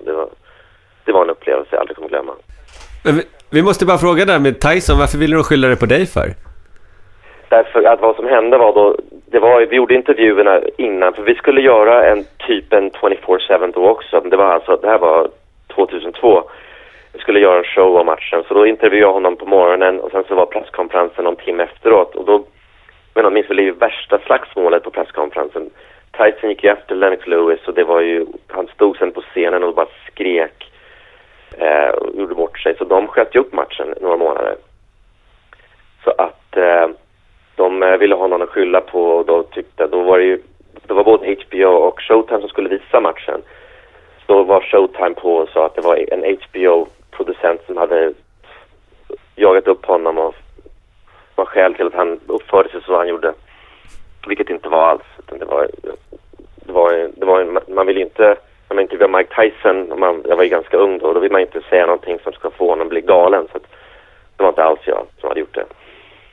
Han kommer till Stockholm snart och håller föredrag om sitt liv, tror jag. Ja, det har varit en otrolig success här, hans one man live show. Det har varit fantastiskt. Han har varit på tv, på HBO, Showtime, Fox, alla har gjort program om det här. Så har du sett den? Nej, jag har faktiskt inte sett den. Jag har inte ens sett dokumentären vi gjorde, men den finns ju på On Demand, så den ska man väl se. Det är klart. Stort tack. Tack så mycket. Tack själva. Ha det gott. Ha detsamma. Tja. Jaha ni, Joel, Filip. Nu har vi en gäst här i studion. Tja Fredrik. Tjena. Välkommen. Tackar. Vi har ju träffat Fredrik förut, eller hur Joel? Det har vi gjort. Det känns som att det är evigheter sedan. Ja, det var väl inför premiären sist, och då hade vi förra låten då på en gång. Och jag sa absolut ungefär 1000 gånger om jag minns rätt. Så idag ska du inte säga absolut? Varje gång jag säger absolut så får vi lägga en 10 i potten till Djurgårdshjälpen eller någonting. Fredrik, Freddan som du säger när du ringer. Ja, jag brukar säga det. Är från Djurgårdshjälpen. Och ni har ju samlat ihop massa pengar till Djurgården. Ja, men mycket vill ha mer. Så ja, vi kämpar på med det. Det kulminerar väl där med en dag för Djurgården som var ett jätteprojekt. Och ni har gjort sånt... jag skulle vilja säga sjukt arbete. Jag menar, jag tänker, ni samlade in pengar så att Djurgården kunde behålla Kristoffer Ottosson förra året. Ja, då var inte riktigt jag med. Jag kom ju efter tampen av det, kan man säga. Och sen så gjorde ni låten Vi ska tillbaks. Ja, det stämmer. Och så har ni gjort massa aktioner och grejer. Men det största var ju en dag för Djurgården. Det var ju ett jätteprojekt. Och, ja, du var inte där och du skulle ju vara konferencier och sen så fick jag vara det istället. Gick det bra då? Gick det bra? Det tycker jag inte. Nej, men jag visste inte vilka som skulle komma, om de skulle komma. Jag kunde inte göra någon research. Jag fick bara adlibba och... Men du var väl där? Jag var där, så jag tyckte du skötte dig väldigt bra. Med tanke på att jag visste ju om att det var väldigt kort varsel du hoppade in. Jag kan förstå att det krävs en del arbete för att driva det som ni gör. Det gör det. Det är ju ett jättejobb och vissa saker är ju lättare än andra. Och vissa saker som låter som ett jätteprojekt är inte det. Och vissa som låter som en bagatell är ett jätteprojekt. Ett exempel var när jag skulle få Viasat och ge oss lite bilder till en musikvideo nu då, som vi håller på att klippa ihop. Det trodde jag skulle gå på 20 minuter. Men det var mejl hit och det var samtal dit. Och sen så vart jag hänvisad till en person som hade slutat för ett halvår sedan. Och i slutändan så fick vi inga filer ändå. Men ja. Det är alltså 2 dagar bortkastade i princip. Så du menar att det ska bli en musikvideo också? Ja, det var Djurgården ställde det som krav. Och eller krav, men de ville ha en. Så att när de kör låten på Hovet så har man några bilder till då. Och jag kan ju ingenting om sånt. Så att det är Jenny Borg som har klippt ihop den där. Men de hittar lite roliga gamla bilder på Sudden och gamla klipp då. Jag ville ju ha nya klipp från Viasat. Det var ju hela poängen. Så man kunde se Saviano och göra mål och synka det till musiken. Filip, händer sådana här saker i Malmö? Jag är faktiskt inte så insatt i supporterrörelsen där. Men jag vet att det har funnits en del initiativ så här med att samla in pengar till klubben ett tag. Framförallt då, inte nu senast det var ekonomiskt trubbel i klubben, men gången dessförinnan då, innan Babyhawks kom in. Då vet jag att då var det ju kris på allvar och vi tänkte samla in lite pengar där ett gäng och vi tänkte, men det är väl bara att gå ut på arenan med ICA-påsar och samla in pengar och sen gå upp på kansliet och lägga dem där liksom. Men det var inte så enkelt utan det skulle väl till tillstånd och sånt för det om jag förstod det rätt, så det blev tyvärr inte av. Men klubben klarar ju sig ändå. Ska vi lyssna på mästerverket? Ja, är det något du vill säga innan? Det börjar häftigt. Ja, alltså det var ju en idé jag fick i studion när vi var här. Det vet inte ni om, eller du vet om det. Men vi spelade in spelarkören i din studio. En trappa upp och du var inte här då tyvärr, men det gick ju jättebra. Jag hade ju räknat med 3 timmar, men det tog 40 minuter tror jag. Wicked Games. Med The Saviano Express. Då kör vi. Där är knappen. Hey boys, when to drop back to me? Alright, I'll go straight to the middle. Alright, I'll pull off for a one time. Let's go boys. Come on boys, put it in the net. Let's go. Det var våran fejkade timeout. Det låter ju på riktigt. Ja, men ja. Det funkar. Det var Saviano, Sam och Dustin. Ja, det stämmer.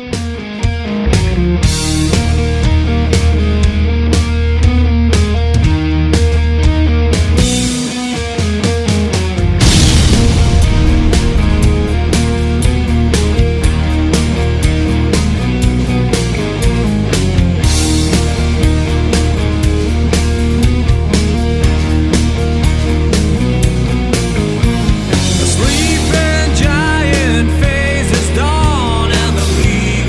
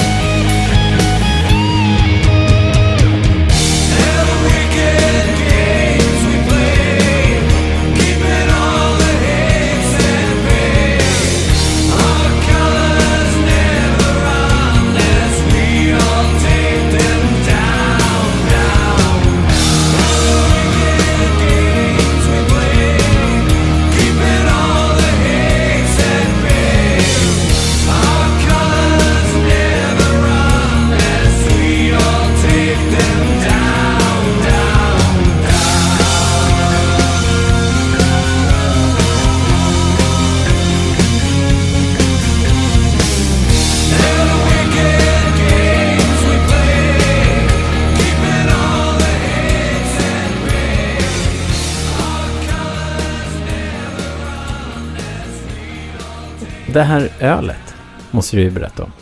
Ja, det där har ju också varit en bråkig historia och folk börjar ju misstänka att vi ljuger om den. Men den fanns ju på en arena i somras där och den är ju fantastiskt god öl.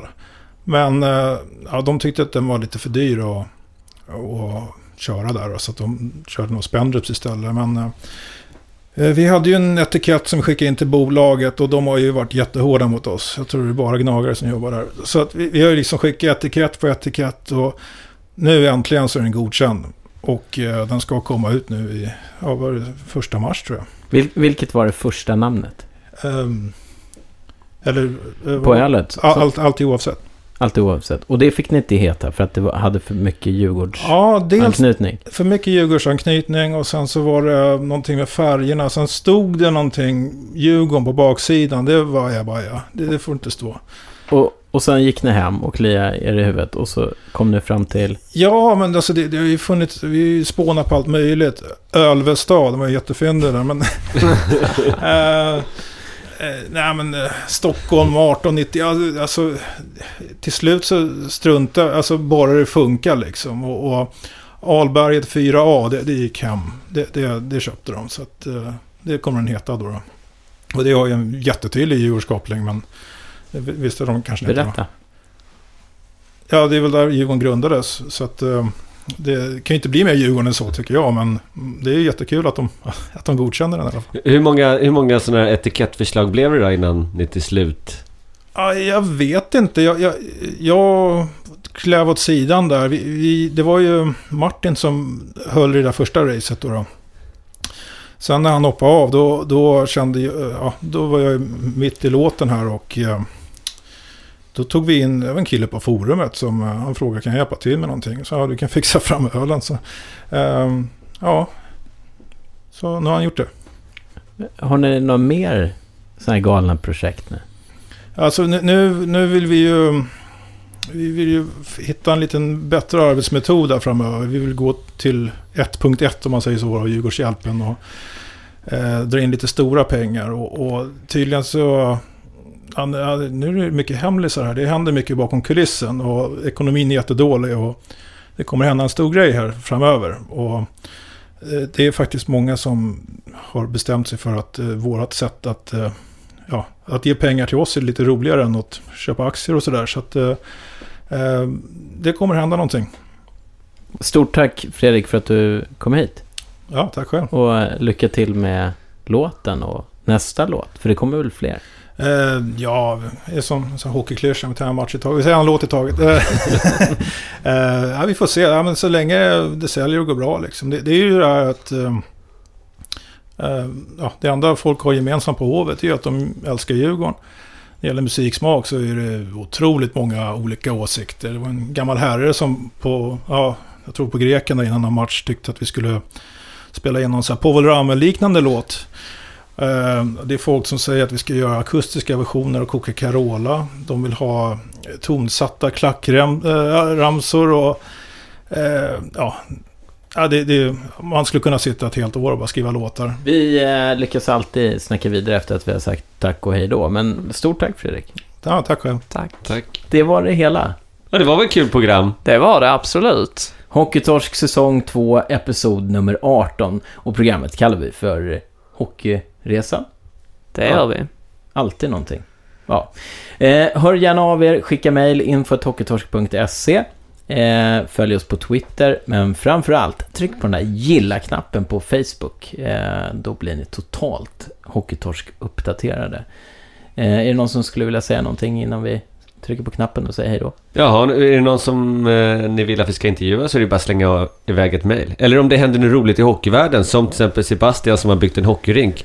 Vet ni någonting så det är bara att skicka iväg ett mejl, för vi kollar ju upp massvis av saker. Vi fick ju en önskan. Det var en lyssnare som ville att vi skulle prata med Marcus Ragnarsson, numera tränare i Almtuna. Och Joel, du svarade, såg jag på Twitter. Ja, det gjorde jag. Jag tänkte kommer jag inte ihåg riktigt. Han var tvungen att vabba.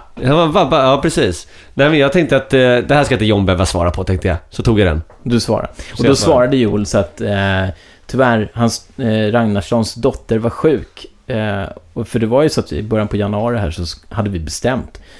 Vi hann åka upp till Almtunas ishall där. Metallåtervinningsarenan. Ja. Och då fick vi ett sms när vi var där att hans dotter var sjuk. Som tur var skulle vi vidare, så det var ingen jättestor skada skedd. Kul grej det där med Metallåtervinning Arena förresten. När jag var där nu här om veckan och såg i Uppsala Malmö Redhawks, så skulle jag ta taxi till tågstationen efter matchen. Och taxicentralen hade ingen aning om vart jag beställde taxi när jag sa att jag ville ha den till Metallåtervinning Arena. Tufft. Vad heter den? Gränby? Gränby hette den innan. Men det visste inte taxichauffören på vägen dit vad det var heller. Så när jag sa ishallen så fattade de. Det började jag tänka på när vi var i Berlin och Joel beställde, eller vi sa till taxichauffören att vi skulle till en viss adress. Alexander, vad hette det? Stefanstrasse. Ja. Och taxichauffören åker till helt fel sida om Berlin. Och sen så sa han, ni menar Stefanstrasse. Oj. Och med de orden, hej då. Hej.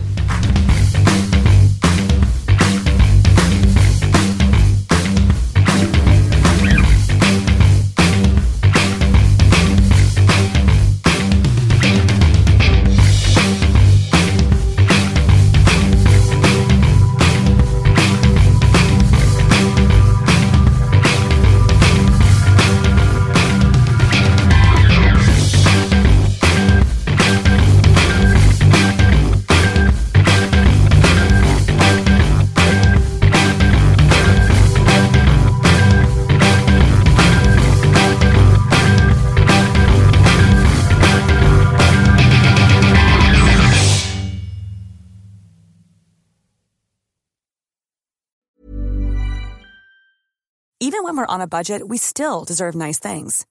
Quince is a place to scoop up stunning high-end goods for 50 to 80% less than similar brands. They have buttery soft cashmere sweaters starting at $50, luxurious Italian leather bags, and so much more. Plus, Quince only works with factories that use safe, ethical, and responsible manufacturing. Get the high-end goods you'll love without the high price tag with Quince.